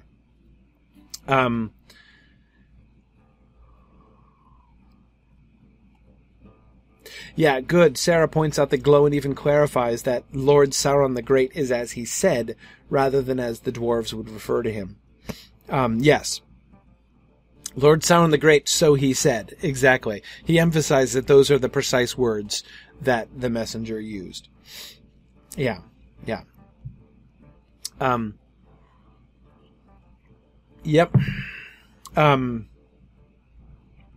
Ardenkran asks, why does Sauron think anyone will trust him at this point? Aren't all his old nice guy disguises burned at this point? Yes, burned and or drowned, Angrist, as you say. Absolutely. notice he doesn't say the Lord Sauron the kind, right? Lord Sauron the benevolent, he doesn't say that. He calls him Lord Sauron the Great, right? The big boss man with the huge armies down south would like your friendship, right? That's what he leads with, right? He doesn't expect them to think that Sauron's a nice guy. He expects them to acknowledge that Sauron is really powerful. Exactly. It is much more of a power play than an offer from an equal. Yep. It is exactly, Tony. This is more, he is giving them something which is much closer to a Godfather-style offer they can't refuse than otherwise. Yeah. He's not trying to butter them up. He's threatening them. And he's going to get on to explicit threats by the end. Both explicit and implicit. We know, of course, from Gandalf's story, we already know why this is happening, right? This messenger has been sent. The Mouth of Sauron, as I'm still going to assume this is the Mouth of Sauron, the Mouth of Sauron was sent north as soon as they tortured the information out of Gollum, right? They've captured Gollum, they've gotten the information about Baggins and the Shire, and what do, right? Brainstorm, okay. He knows, Gollum knows, that Bilbo, right after he got the ring, went to Erebor, right? Okay. That's where we start, right? Rather than just, let's head west and start asking anybody we meet, hey, ever heard of a place called Shire? Right? Know anybody named Baggins? Right? We're just going to go up and down the continent asking random people at homesteads if they've ever heard of Baggins or the Shire. That's plan B.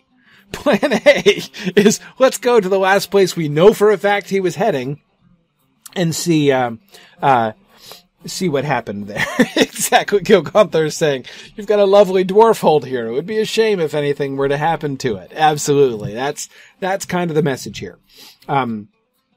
Yes, Lilith, Gollum does know that. He did get as far as Erebor. Remember, Gandalf said that he did get to Dale. And he heard about the events and what happened there. And then he was headed back. He tried to go out back towards the Shire when he was captured in Mirkwood. Yeah. So, yes. Tony, I agree. This has to be right after they let Gollum go. Yes. Aragorn probably has Gollum in captivity, like, as the Mouth of Sauron is knocking on the gates of Erebor here. Absolutely. Good. Okay. His fell voice was lowered, and he would have sweetened it if he could. So he's gonna start with a carrot here, right? As a small token of your friendship, he asks that you should find this thief. So notice, the first thing he says is, now he's already said rings he would give for it, such as he gave of old, right? For what? For their friendship. He starts off saying, Sauron, like the Godfather, believes in friendship, right? Sauron would like your friendship. So if you become friends with us, right, one day, and that day may never come, he'll ask you for a favor. He believes in friendship, and he says to win your friendship, Sauron would offer you rings, plural, rings, such as he gave of old, right? Okay, so that's the very first promise. Okay. This is what Sauron's friendship means. Explicitly, he will give you things that you really value. Implicitly, he will not beat you up, right? He is Lord Sauron the Great, after all, right? What does friendship with Sauron look like, right? How do they demonstrate their friendship to Sauron? Well, that's very simple, right? There's a thief, right? If you find this thief and get from him, willing or no, a little ring, the least of rings that once he stole. Okay. So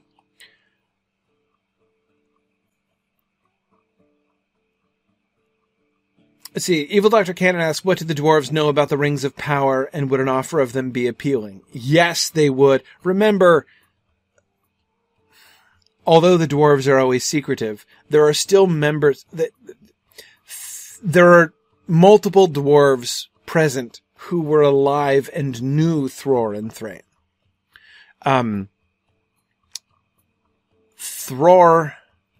That Thror had the dwarf ring was known to the others of the Longbeards, at least. So, yes, the dwarvish rings of power, that's a thing that they know about. And yes, they definitely valued it.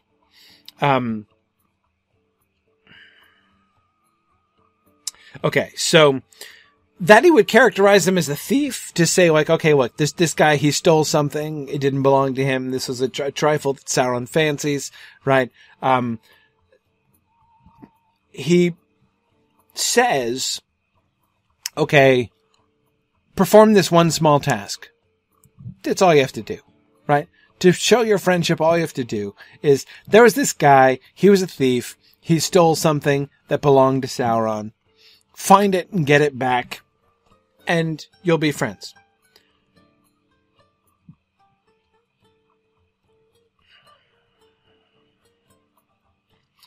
Then he immediately contradicts himself.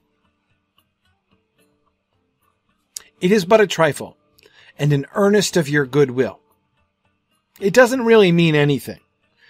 It's not that this ring is important in any way, independently. No, it's not that important. But, in exchange for it, Sauron is offering 3 rings that the dwarf sires possessed of old, and the realm of Moria. Well, okay, if that's the price of the ring, that's actually a fairly high value, right? It kind of sounds to me like the Mouth of Sauron is way overplaying his hand here, right? Yeah, JJ says Sauron does not have a good poker face. Yeah, absolutely. Yeah, that's, anyway,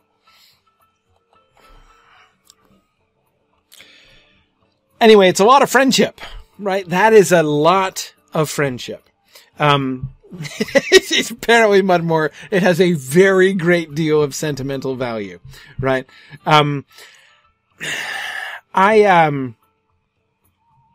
His poker face got drowned. Exactly. Yeah. It was one of the consequences. Yeah. And, it's great. You know, Luke points out that dwarves aren't exactly known for being able to say no to stuff, right? So this, you know, and also they've got a good nose for a bargain.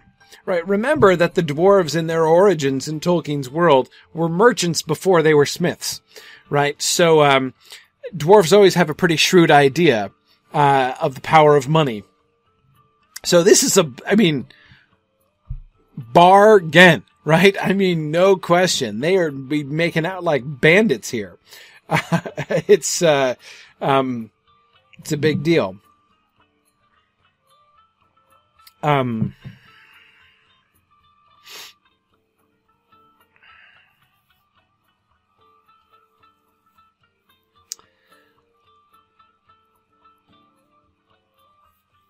Fort Dauntless says, this is very unlike Sauron. He's normally quite subtle and cunning. I wonder if he's already worried that one of the wise is going to find the ring and realize what it is. Possibly, though, if he is worried about that, making an offer like this is hardly going to throw them off the scent, I have to tell you. It is possible, Tony, that this is the Mouth of Sauron screwing this up. It is possible that it's the Mouth who is unsubtle, as Mike says. Maybe Sauron's instructions were like, okay, negotiate with the dwarves. Go as high as 3 rings of power in Moria, right? And the Mouth is just like, I'm leading with that, right? And, you know, and Sauron is like, would be face palming back home. But, you know, Rococo, I tend to agree with you. She says, I really think he assumed the dwarves would go for the deal. Yeah. I mean,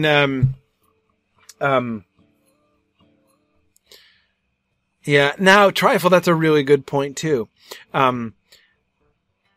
He does want to motivate them. Does he want one of the wise to find it? Well, I mean, no, I don't think he does. Because again, there are those among the wise who could use it against him. Right? I mean, yeah, evil might win in the end as they would set themselves up as a Dark Lord in his place, but the in his place is the point, right? He personally would lose out if somebody like Gandalf or Galadriel or Elrond claimed the ring for themselves and came and deposed him. Darkness might in the end fall over Middle-earth, but that would be small consolation to Sauron, who would have been deposed along the way. Anyway, yeah, exactly. He doesn't want evil in general to win. He wants himself to win. He's not in it, for the greater evil, right? He's in it for himself. Okay.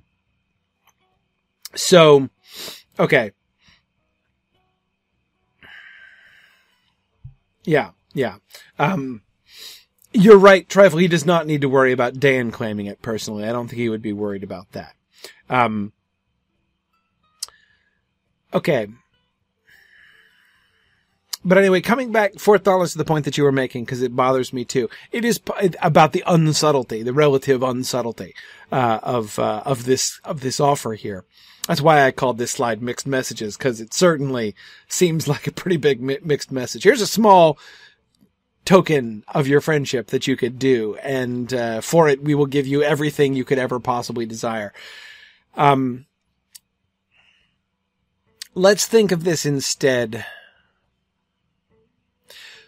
Try to forget everything you know about Rings of Power. Right. Or rather, I mean, maybe you can remember what you know about Dwarvish Rings of Power, but forget everything else. Right. This is Lord Sauron the Great. Right. There is, of course, another message that he could be trying to send here. Right. That is to say, do this trifle for me, and I'll do this trifle for you. Give you 3 rings of power, and Moria. Why? 'Cause it ain't no thing. Right? I mean, yeah, I'm sure you'd like those things, right? But this is Lord Sauron the Great we're talking about. I mean, come on. The dude literally makes those things back in his workshop, rings of power, right? Whatever. It's no big deal. And hey, isn't he the one spreading whispers about the wider world, right? Yeah, Moria, whatever. Yeah, it's no big deal, right? Lord Sauron the Great, he's got a portfolio of properties like this, right? I mean, come on, it's not even his most valuable real estate that he has to give away. Yeah, it's, this thing, which is to you, beyond your wildest dreams, which is more than the fulfillment of any individual dwarvish wish, right? It's this is couch change to Lord Sauron the Great, right?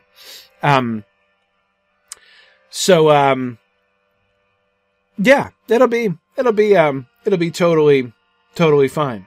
Good, JJ, yes, he also says rings such as he gave of old, right? Rings he would give for it, such as he gave of old.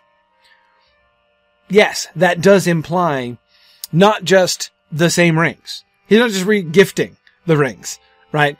He's, upgrade him? Exactly. These are Dwarf Rings 2.0, right? Wait till you see the new specs on these babies, right? Sauron, he's producing more, right? And where those 3 rings came from, there could be more coming, right? I mean, we got the assembly line humming back again down here in Mordor, right? Yeah. So yeah, absolutely.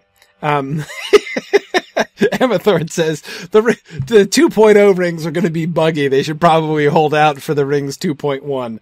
Yeah, I totally agree. Now I do agree. Let's see who was, yes, Fourth Dauntless. Yes, I agree. If they buy the idea that Moria is just one of the little, pieces of real estate he's got in his portfolio and it's no big deal, that's a lie. because it's the only place in the world where Mithril can be mined, and we know that Sauron values Mithril. So they'll see through that lie. But again, I do think that Sauron expects them to take this offer. Also, remember the whole, as we said before, he's not fooling anybody, right? He's not attempting to come in and be like, hey, it's your old buddy Sauron. I'm back. I know I've been away for a while, but we're still good, right? We can still be friends. We were friends before, right? Weren't we friends before? Anyway, bygones. We can be friends now, right? That's not his line, right? His line is, I am Lord Sauron the Great. Implied, I could crush you if I want to, but hey, I'm not in the crushing business, right? Instead, I am willing to be your powerful new friend, right? And here I can provide you pretty much everything that you ever wanted, right? And he expects, by appealing to their greed, and this is a huge appeal to their greed, right? He's not just putting this as a price on their friendship, or a price on the ring. He's putting it as the consequence of their friendship. Being friends with me, right? If you will work with me. Now, did we have disagreements in the past? Yeah, whatever, right? But here's what's in it for you if you work with me now. I mean, I bet you there are other kings of other kingdoms with whom this worked in the East and South, right? I doubt Sauron was always on the best of terms with every single kingdom and monarch out in the East and down in the South, right? And Sauron knows, JJ, as you say, that dwarves are not heroes. Absolutely. Absolutely. Yeah, absolutely. Under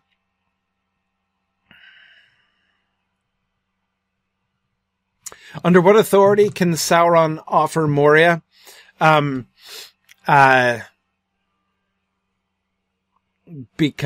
Conquest? Because the orcs there work for him, or will, if he bestirs himself. Yeah, but again, what are they going to vet his claim? Right? I mean, they know that Khazad-dûm is under evil control, right? They know that orcs live there. They know that he's the big evil dude who also is in charge of orcs. Seems legit, right? Hey, for him to say like, it is totally in my gift. I'll hook you up, right? Do they have any reason to think that's not true? Right? I mean, Nameless Fear, right? Who is the Nameless Fear? I don't know. Does he work for this guy? Might do, right? In fact, one could even suspect that Sauron is explicitly implying that, right? I have a working relationship with the Nameless Fear below Khazad-dûm, right? I understand there were some issues with the property before, but I can solve those problems for you, right? Again, it's again like a mafia thing, right? Hey, were you having some labor problems before? I think I can settle your issues with the union, right? I think you won't have any more labor problems if we agree to establish terms of friendship between us, right? That's kind of like the same deal that he seems to be at least implicitly offering, right?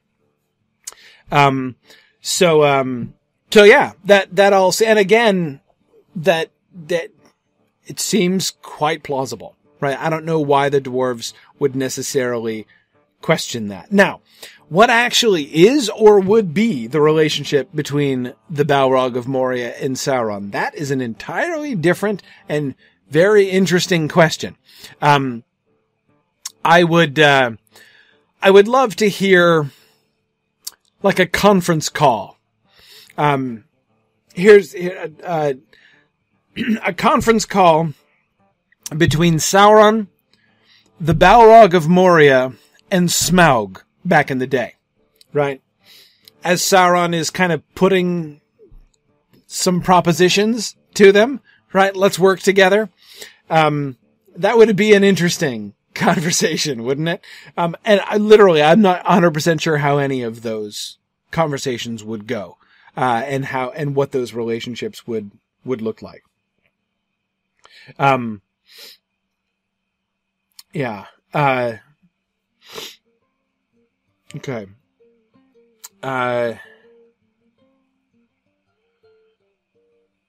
yeah, like who would win? You know, if Balrog and the Balrog and Sauron were in a, you know, arm wrestling match, I'm not really sure. Tormarthan says, okay, but how many ponies do I get to eat? Yeah. Yeah. Yeah. Don't know. Like I said, I really don't know how things would go between Sauron and the Balrog. But you know who certainly doesn't know? Dan, that's who, right? The dwarves would, again, to them, would be totally plausible. We'll come back to this later on, the Balrog question. We haven't gotten to that. We'll spend some time, I'm sure, talking about the identification of the Balrog, but more on this later. The point is, this is certainly, I think, a perfectly plausible offer/promise to give to the dwarves here. Okay. Find only news of the thief, whether he still lives and where, and you shall have great reward and lasting friendship from the Lord. Refuse, and things will not seem so well. Do you refuse? That last question is awesome, right? So again, this is the way in which I think that this is a subtle offer from Sauron. Again, to say that he seems to be kind of giving away his hand and how much he values this ring, yes, that certainly seems to be, it is very easy to read the passage that way. But again, it's dwarves he's talking to, right? He's making a very strong appeal.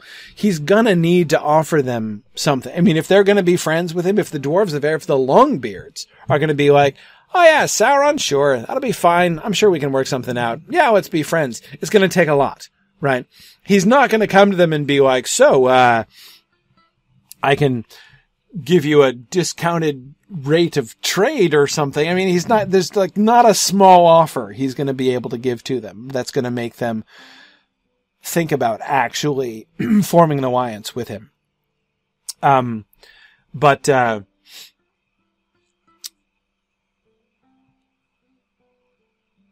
the end, I really love. Do you refuse? There are lots of ways in which that could be asked, right? Are you going to show friendship or not? Right? If you ask the question negatively in that way, like, are you not going to do this? It's very different from saying, are you going to refuse to do this? Right? What it emphasizes is the decision that you make is a positive decision, right? You are about to make a choice, my friend, and that choice will have serious consequences one way or the other. And notice, right? Notice that one of the other consequences, I think, of the lavish promises for the friendship, right? If you choose to help, if you choose to show friendship, I will give you all of this stuff. If you refuse friendship, well, I'm not going to say what's going to happen, right? But presumably what's going to come from the other side is going to be commensurately bad, right? Yeah.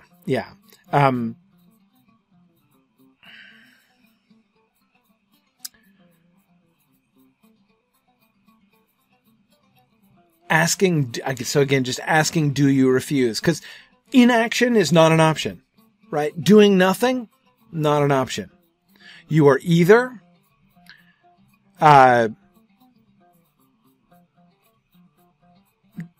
doing this action which, shows your friendship, right? You're either showing friendship to Sauron, or you are refusing to show friendship to Sauron, right? That's it. Those are the only two options. You will be doing one of those two things. You can't just say, I'm gonna do my own thing, right? I'm not gonna act at this time. No, in doing that, you will have refused, right? he's drawing a very clear line. There is no neutral stance. Absolutely. Yes.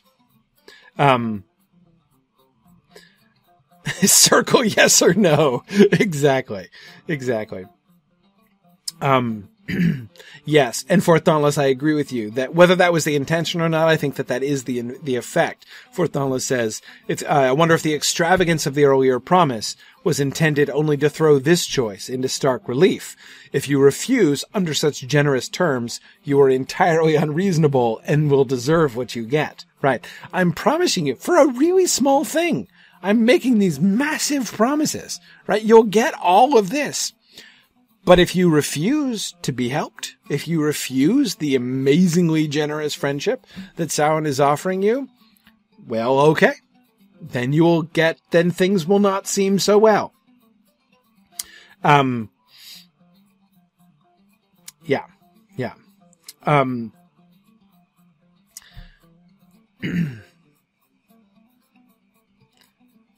Though that phrase is also very vague. Things will not seem so well. That is about the gentlest way that threat could possibly be. Gentlest and vaguest way, right? That any of them could, that he could have expressed this. And I agree, Mike, seem is a pretty heavy word in the Tolkien lexicon. Yes.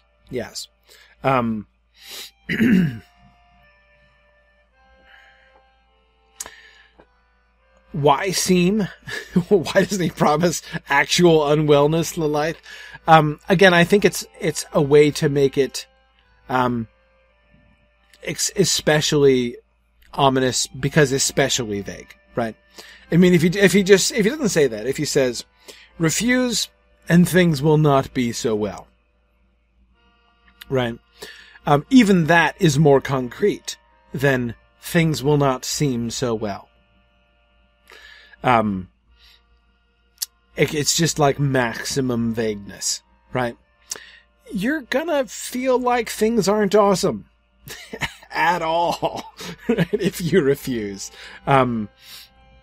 It is a much more subtle threat.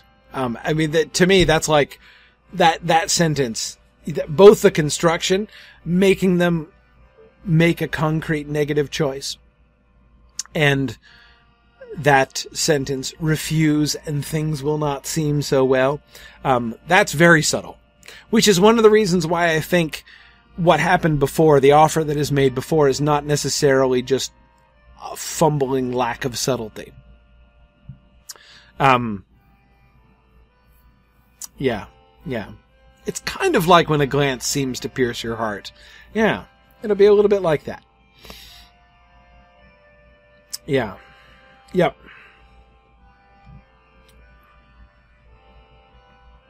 Good. I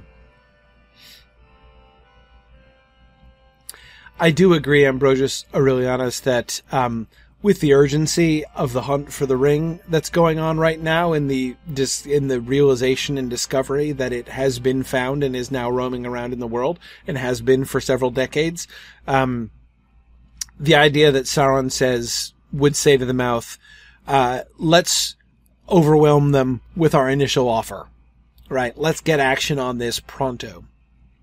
Seems to me pretty plausible, actually. Yeah.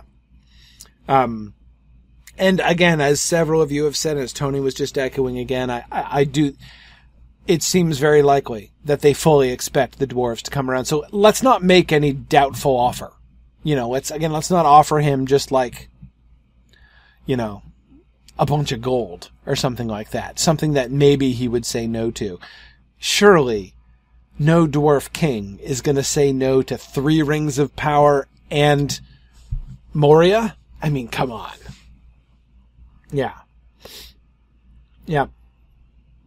Mudmore asks, can Sauron communicate with the mouth at a distance? We have no evidence he can do any such thing. I've seen no reason to think that Sauron could do that. Unless he gives him a Palantir, but I don't think he's got that many to spare. For Thoughtless says, the mouth says, I will come back with gold. And Dan says, oh, no, you won't. Yeah, exactly. Farmer Maggot, Dan Ironfoot, direct parallel. Absolutely. Good. And yeah, Lincoln says, isn't it also possible that this is another instance of Sauron assuming everyone will act like him? Yeah. I mean, pretty much. Yeah. Good. Okay. I'm tempted to go on to the next slide, which will finish not Dan's story, Glowin's story. But my voice is already in peril and it's getting late, so I think I'm not going to do that.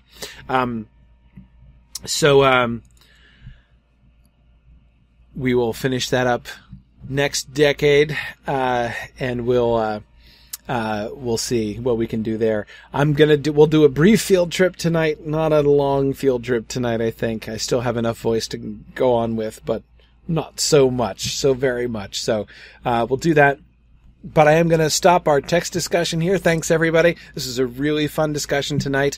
I think I learned some really fun things about this situation at Erebor that I hadn't thought about before. But thanks. We will be back. I don't even know the date. What is it? The 2nd? January 2nd, I think, is the date that we'd be back again. No, Tuesday. It'll be the 7th. Yeah. It'll be the 7th. Okay, right. 2nd is the Thursday. So it is. Absolutely. Right. January 7th will be the date of our next meeting after tonight. So happy holidays to everybody if I don't see you before then. Of course, tomorrow night we have the final session of our discussion of A Wizard of Earthsea. So please do come to that if you've been following along there. Anyway. In any case, and we'll do the field trip now too. So, I'll say goodnight to the folks on Twitter, and feel free to join us at twitch.tv/SignumU for our field trip.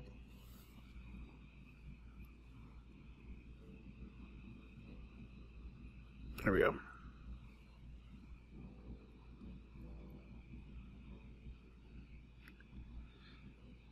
Okay. Couldn't get it to shut off. All right, there we go. Excellent. So Valoria is not able to join me tonight. She's even sicker than I am, so she couldn't make it. But we're going to head back to Thorin's Gate, is where we're headed back to tonight, which is good because we're on Honor, which means Narnian is comparatively low level, though they did do the earlier jump ups so that he got up to level 50 at least. So he's not coming in as like a level 5 at least. So at least I don't have to worry about getting attacked by the fauna over there by Thorin's Gate.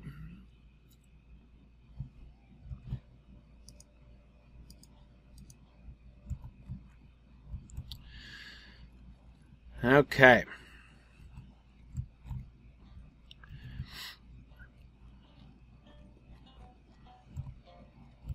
So, the primary question that I was wanting to, that I am still wanting to get answers to, as we are looking at Thorin's Gate, is, are we to understand that the Thorin's Gate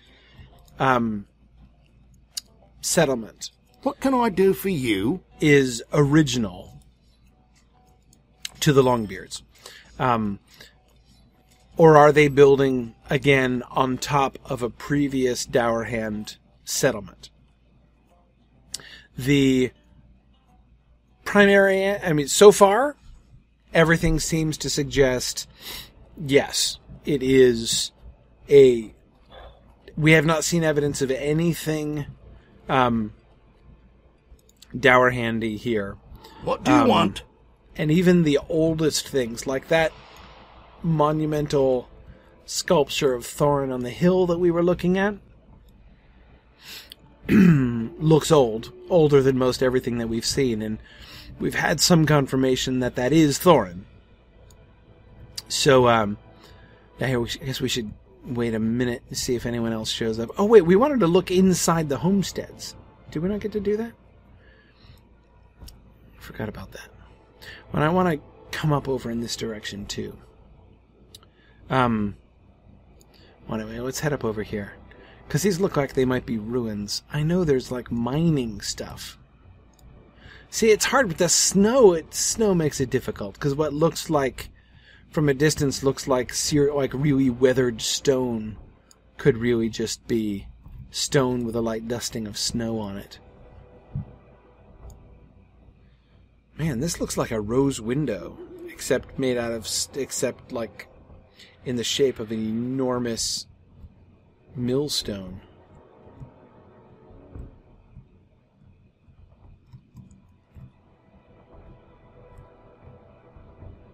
From the outside, this looks like a well, except it's not a well. I don't know what this thing is. Is it the foundation stone of a tower that hasn't been built? Is it...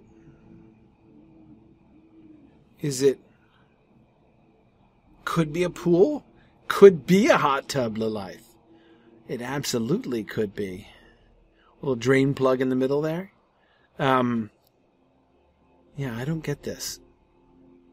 Especially since we've seen no towers like this. Just like round towers. It does look like a giant millstone, and yet so large as to be wholly impractical. I'm going to go with hot tub. That seems to me most likely. That's right, we got to the gates of the homestead and didn't go in. Let's see if we can go in there and look around, but we'll go there in a moment.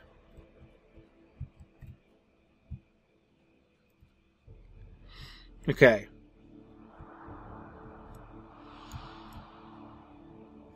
Man, especially when it's cold and snowy here everywhere else. A nice big communal hot tub like that would be just the thing. What I'm looking around for ruins. Evidence of previous structures, and I'm not seeing any. That island doesn't look like it has anything on it. Run out across the ice here.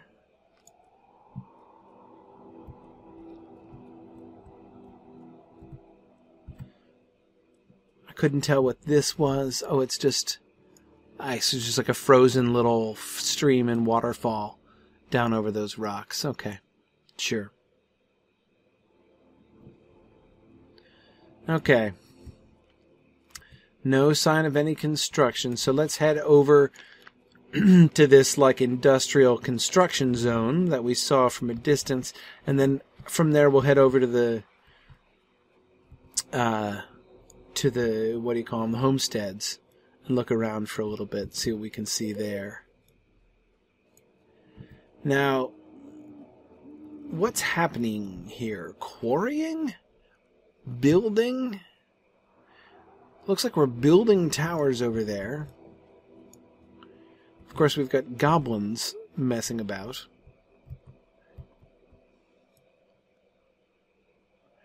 I guess from the fact that...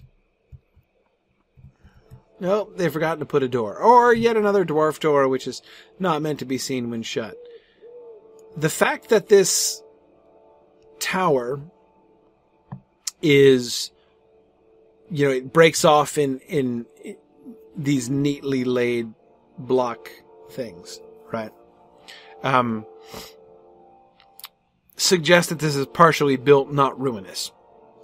It would have broken off a little bit more unevenly than that, presumably.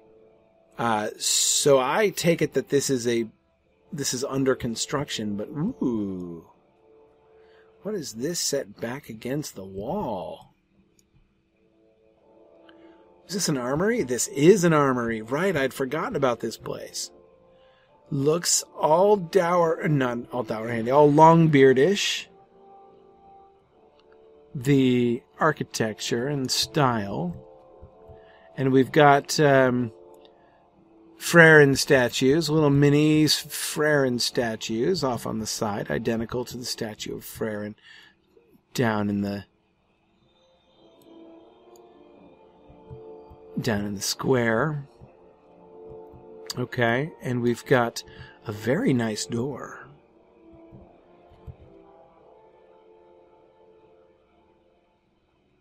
Is that a window in the middle of it? Interesting. Okay.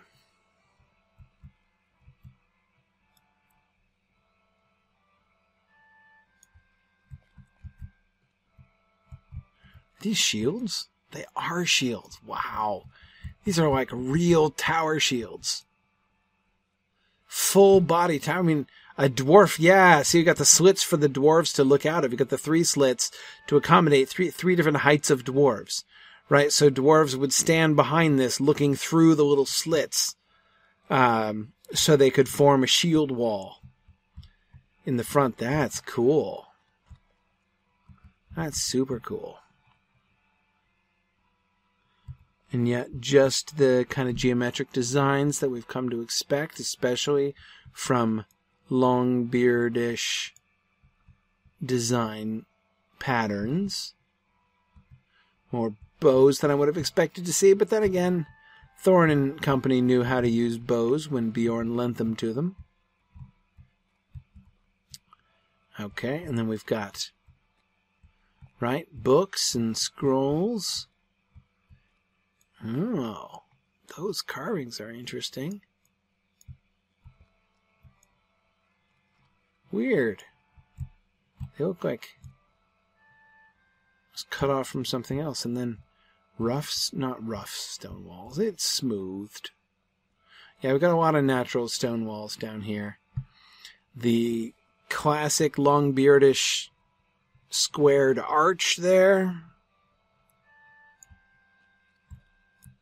whose structural integrity I always rather doubt, no offense to the Longbeards. But yeah, I'm not seeing anything here which looks dour handy. What is this? Oh, it's a rack with... Is that a... What's the word? I've lost the word. The Klingon word. The batach. Yeah, right? That's what it looks like. What's the Klingon sword? I've totally lost the word. Batleth. Thank you. Batleth. That's the one. Thank you. It looks like a batleth, doesn't it? Yeah, Forthala was just thinking the same thing. It does look like a batleth. Yeah, sorry, I couldn't. It's been too long since I've watched Star Trek. I couldn't remember. I'm immersed in something else now. Okay. Yep. Okay. I'm ready to say 100% Longbeardish.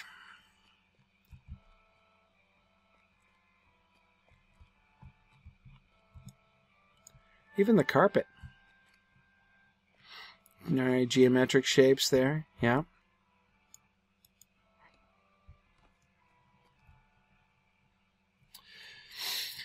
Okay.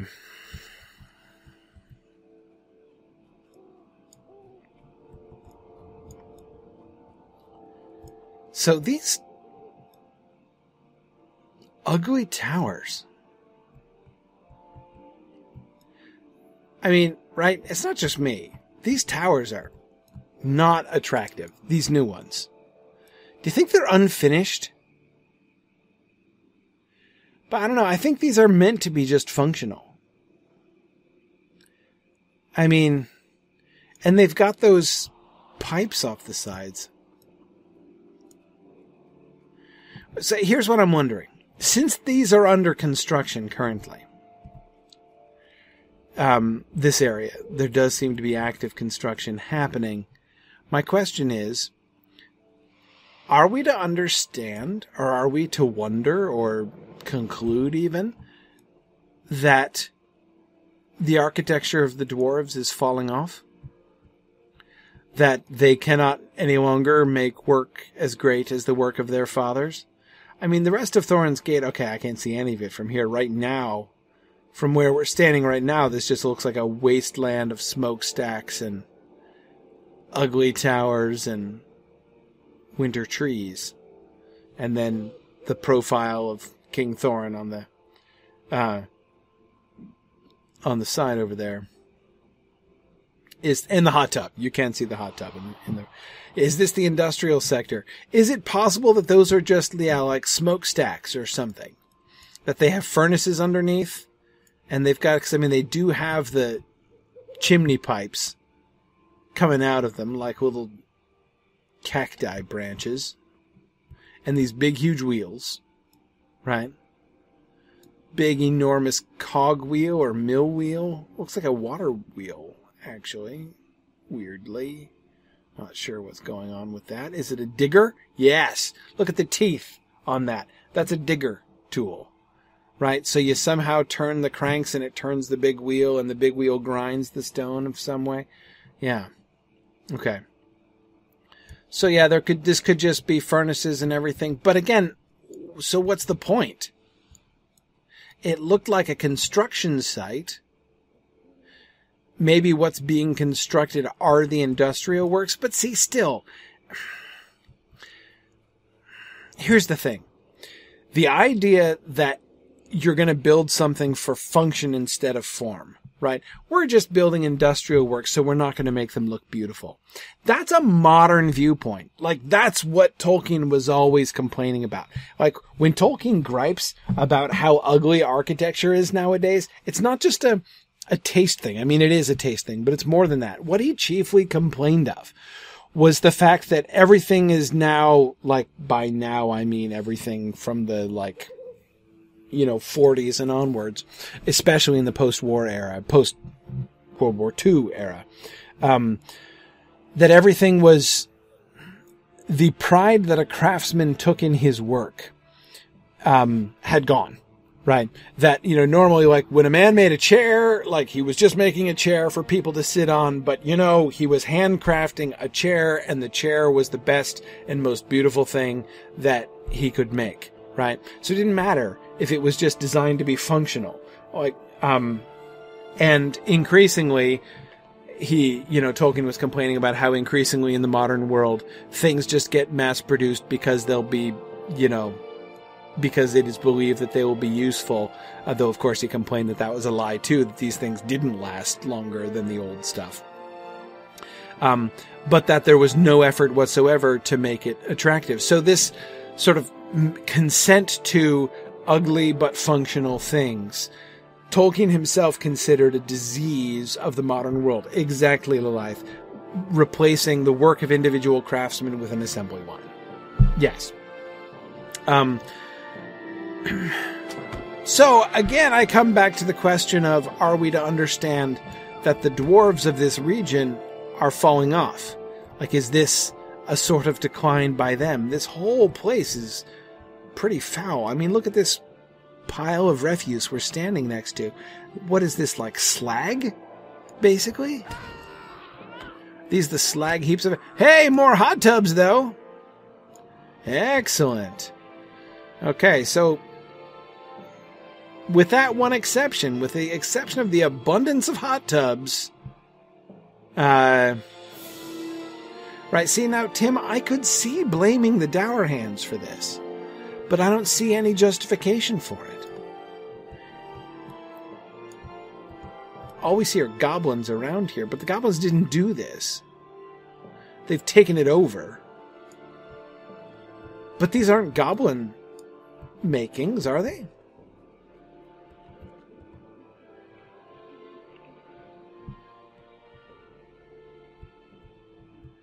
Okay, so the slag heaps, these are Dour Hands?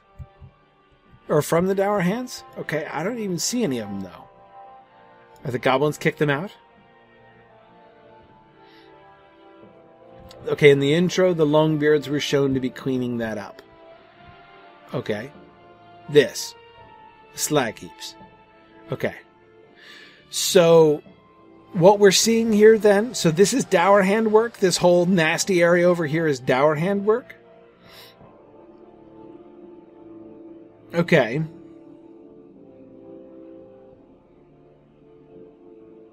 But this is not goblin work. At least doesn't fit with anything the goblins have made that we've seen in Lotro. And you can tell because of the squared off timbers. Right? This is not what... These are not goblin scaffolds and ramps and things. They make them with uncut logs or just pointy logs. We've got some more of those red things that I still don't understand. There's a fire, a winged bird. It's all over the place, all the wood.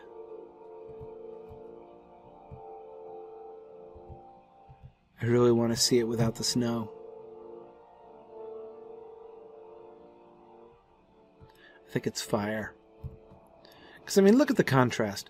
Look at the contrast between the beautiful working on this building over here and the entirely unadorned tower here. No carving. No ornamentation of any kind. Just this, like, ugly... What, like bronze or something? Which is the same color as the stovepipes sticking out? Yeah, so if... But again, this isn't evidence that Dour Hands lived here before. This is what the Dour Hands were recently doing. This is new Dour Hand construction. Again, it's still underway. And again, look at the sharp contrast between this stuff and the long beardy stuff over here. Okay, let's pop in to the homesteads and look about briefly.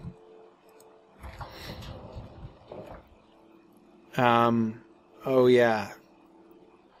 Gosh, I don't even remember which one.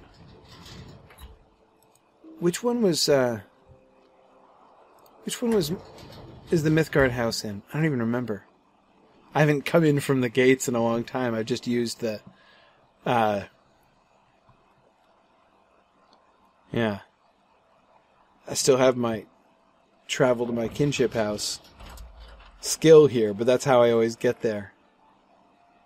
I can't even remember. Yeah, maybe we should wait, Billangsmon. I think maybe you're right. Billangsmon is thinking I should maybe save my voice. Why don't we wait and do the homesteads next time? And that will help me also remember which one I'm supposed to go into in order to find the Mythgard house. Okay, so we'll do that next time. Yeah, they are pretty big, so we'll look around next time. Okay, so we'll stop here. We'll stop here for now, having looked at the ugly stuff tonight, which is a little bit depressing, but that's okay. Still no evidence of ancient Dour Handy construction that we've seen. So, okay. All right. So I will end there. Thank you, guys. Sorry for the shorter field trip tonight, but I am going downhill here and should probably stop. I will see some of you tomorrow night for the last Mythgard Academy class on A Wizard of Earthsea.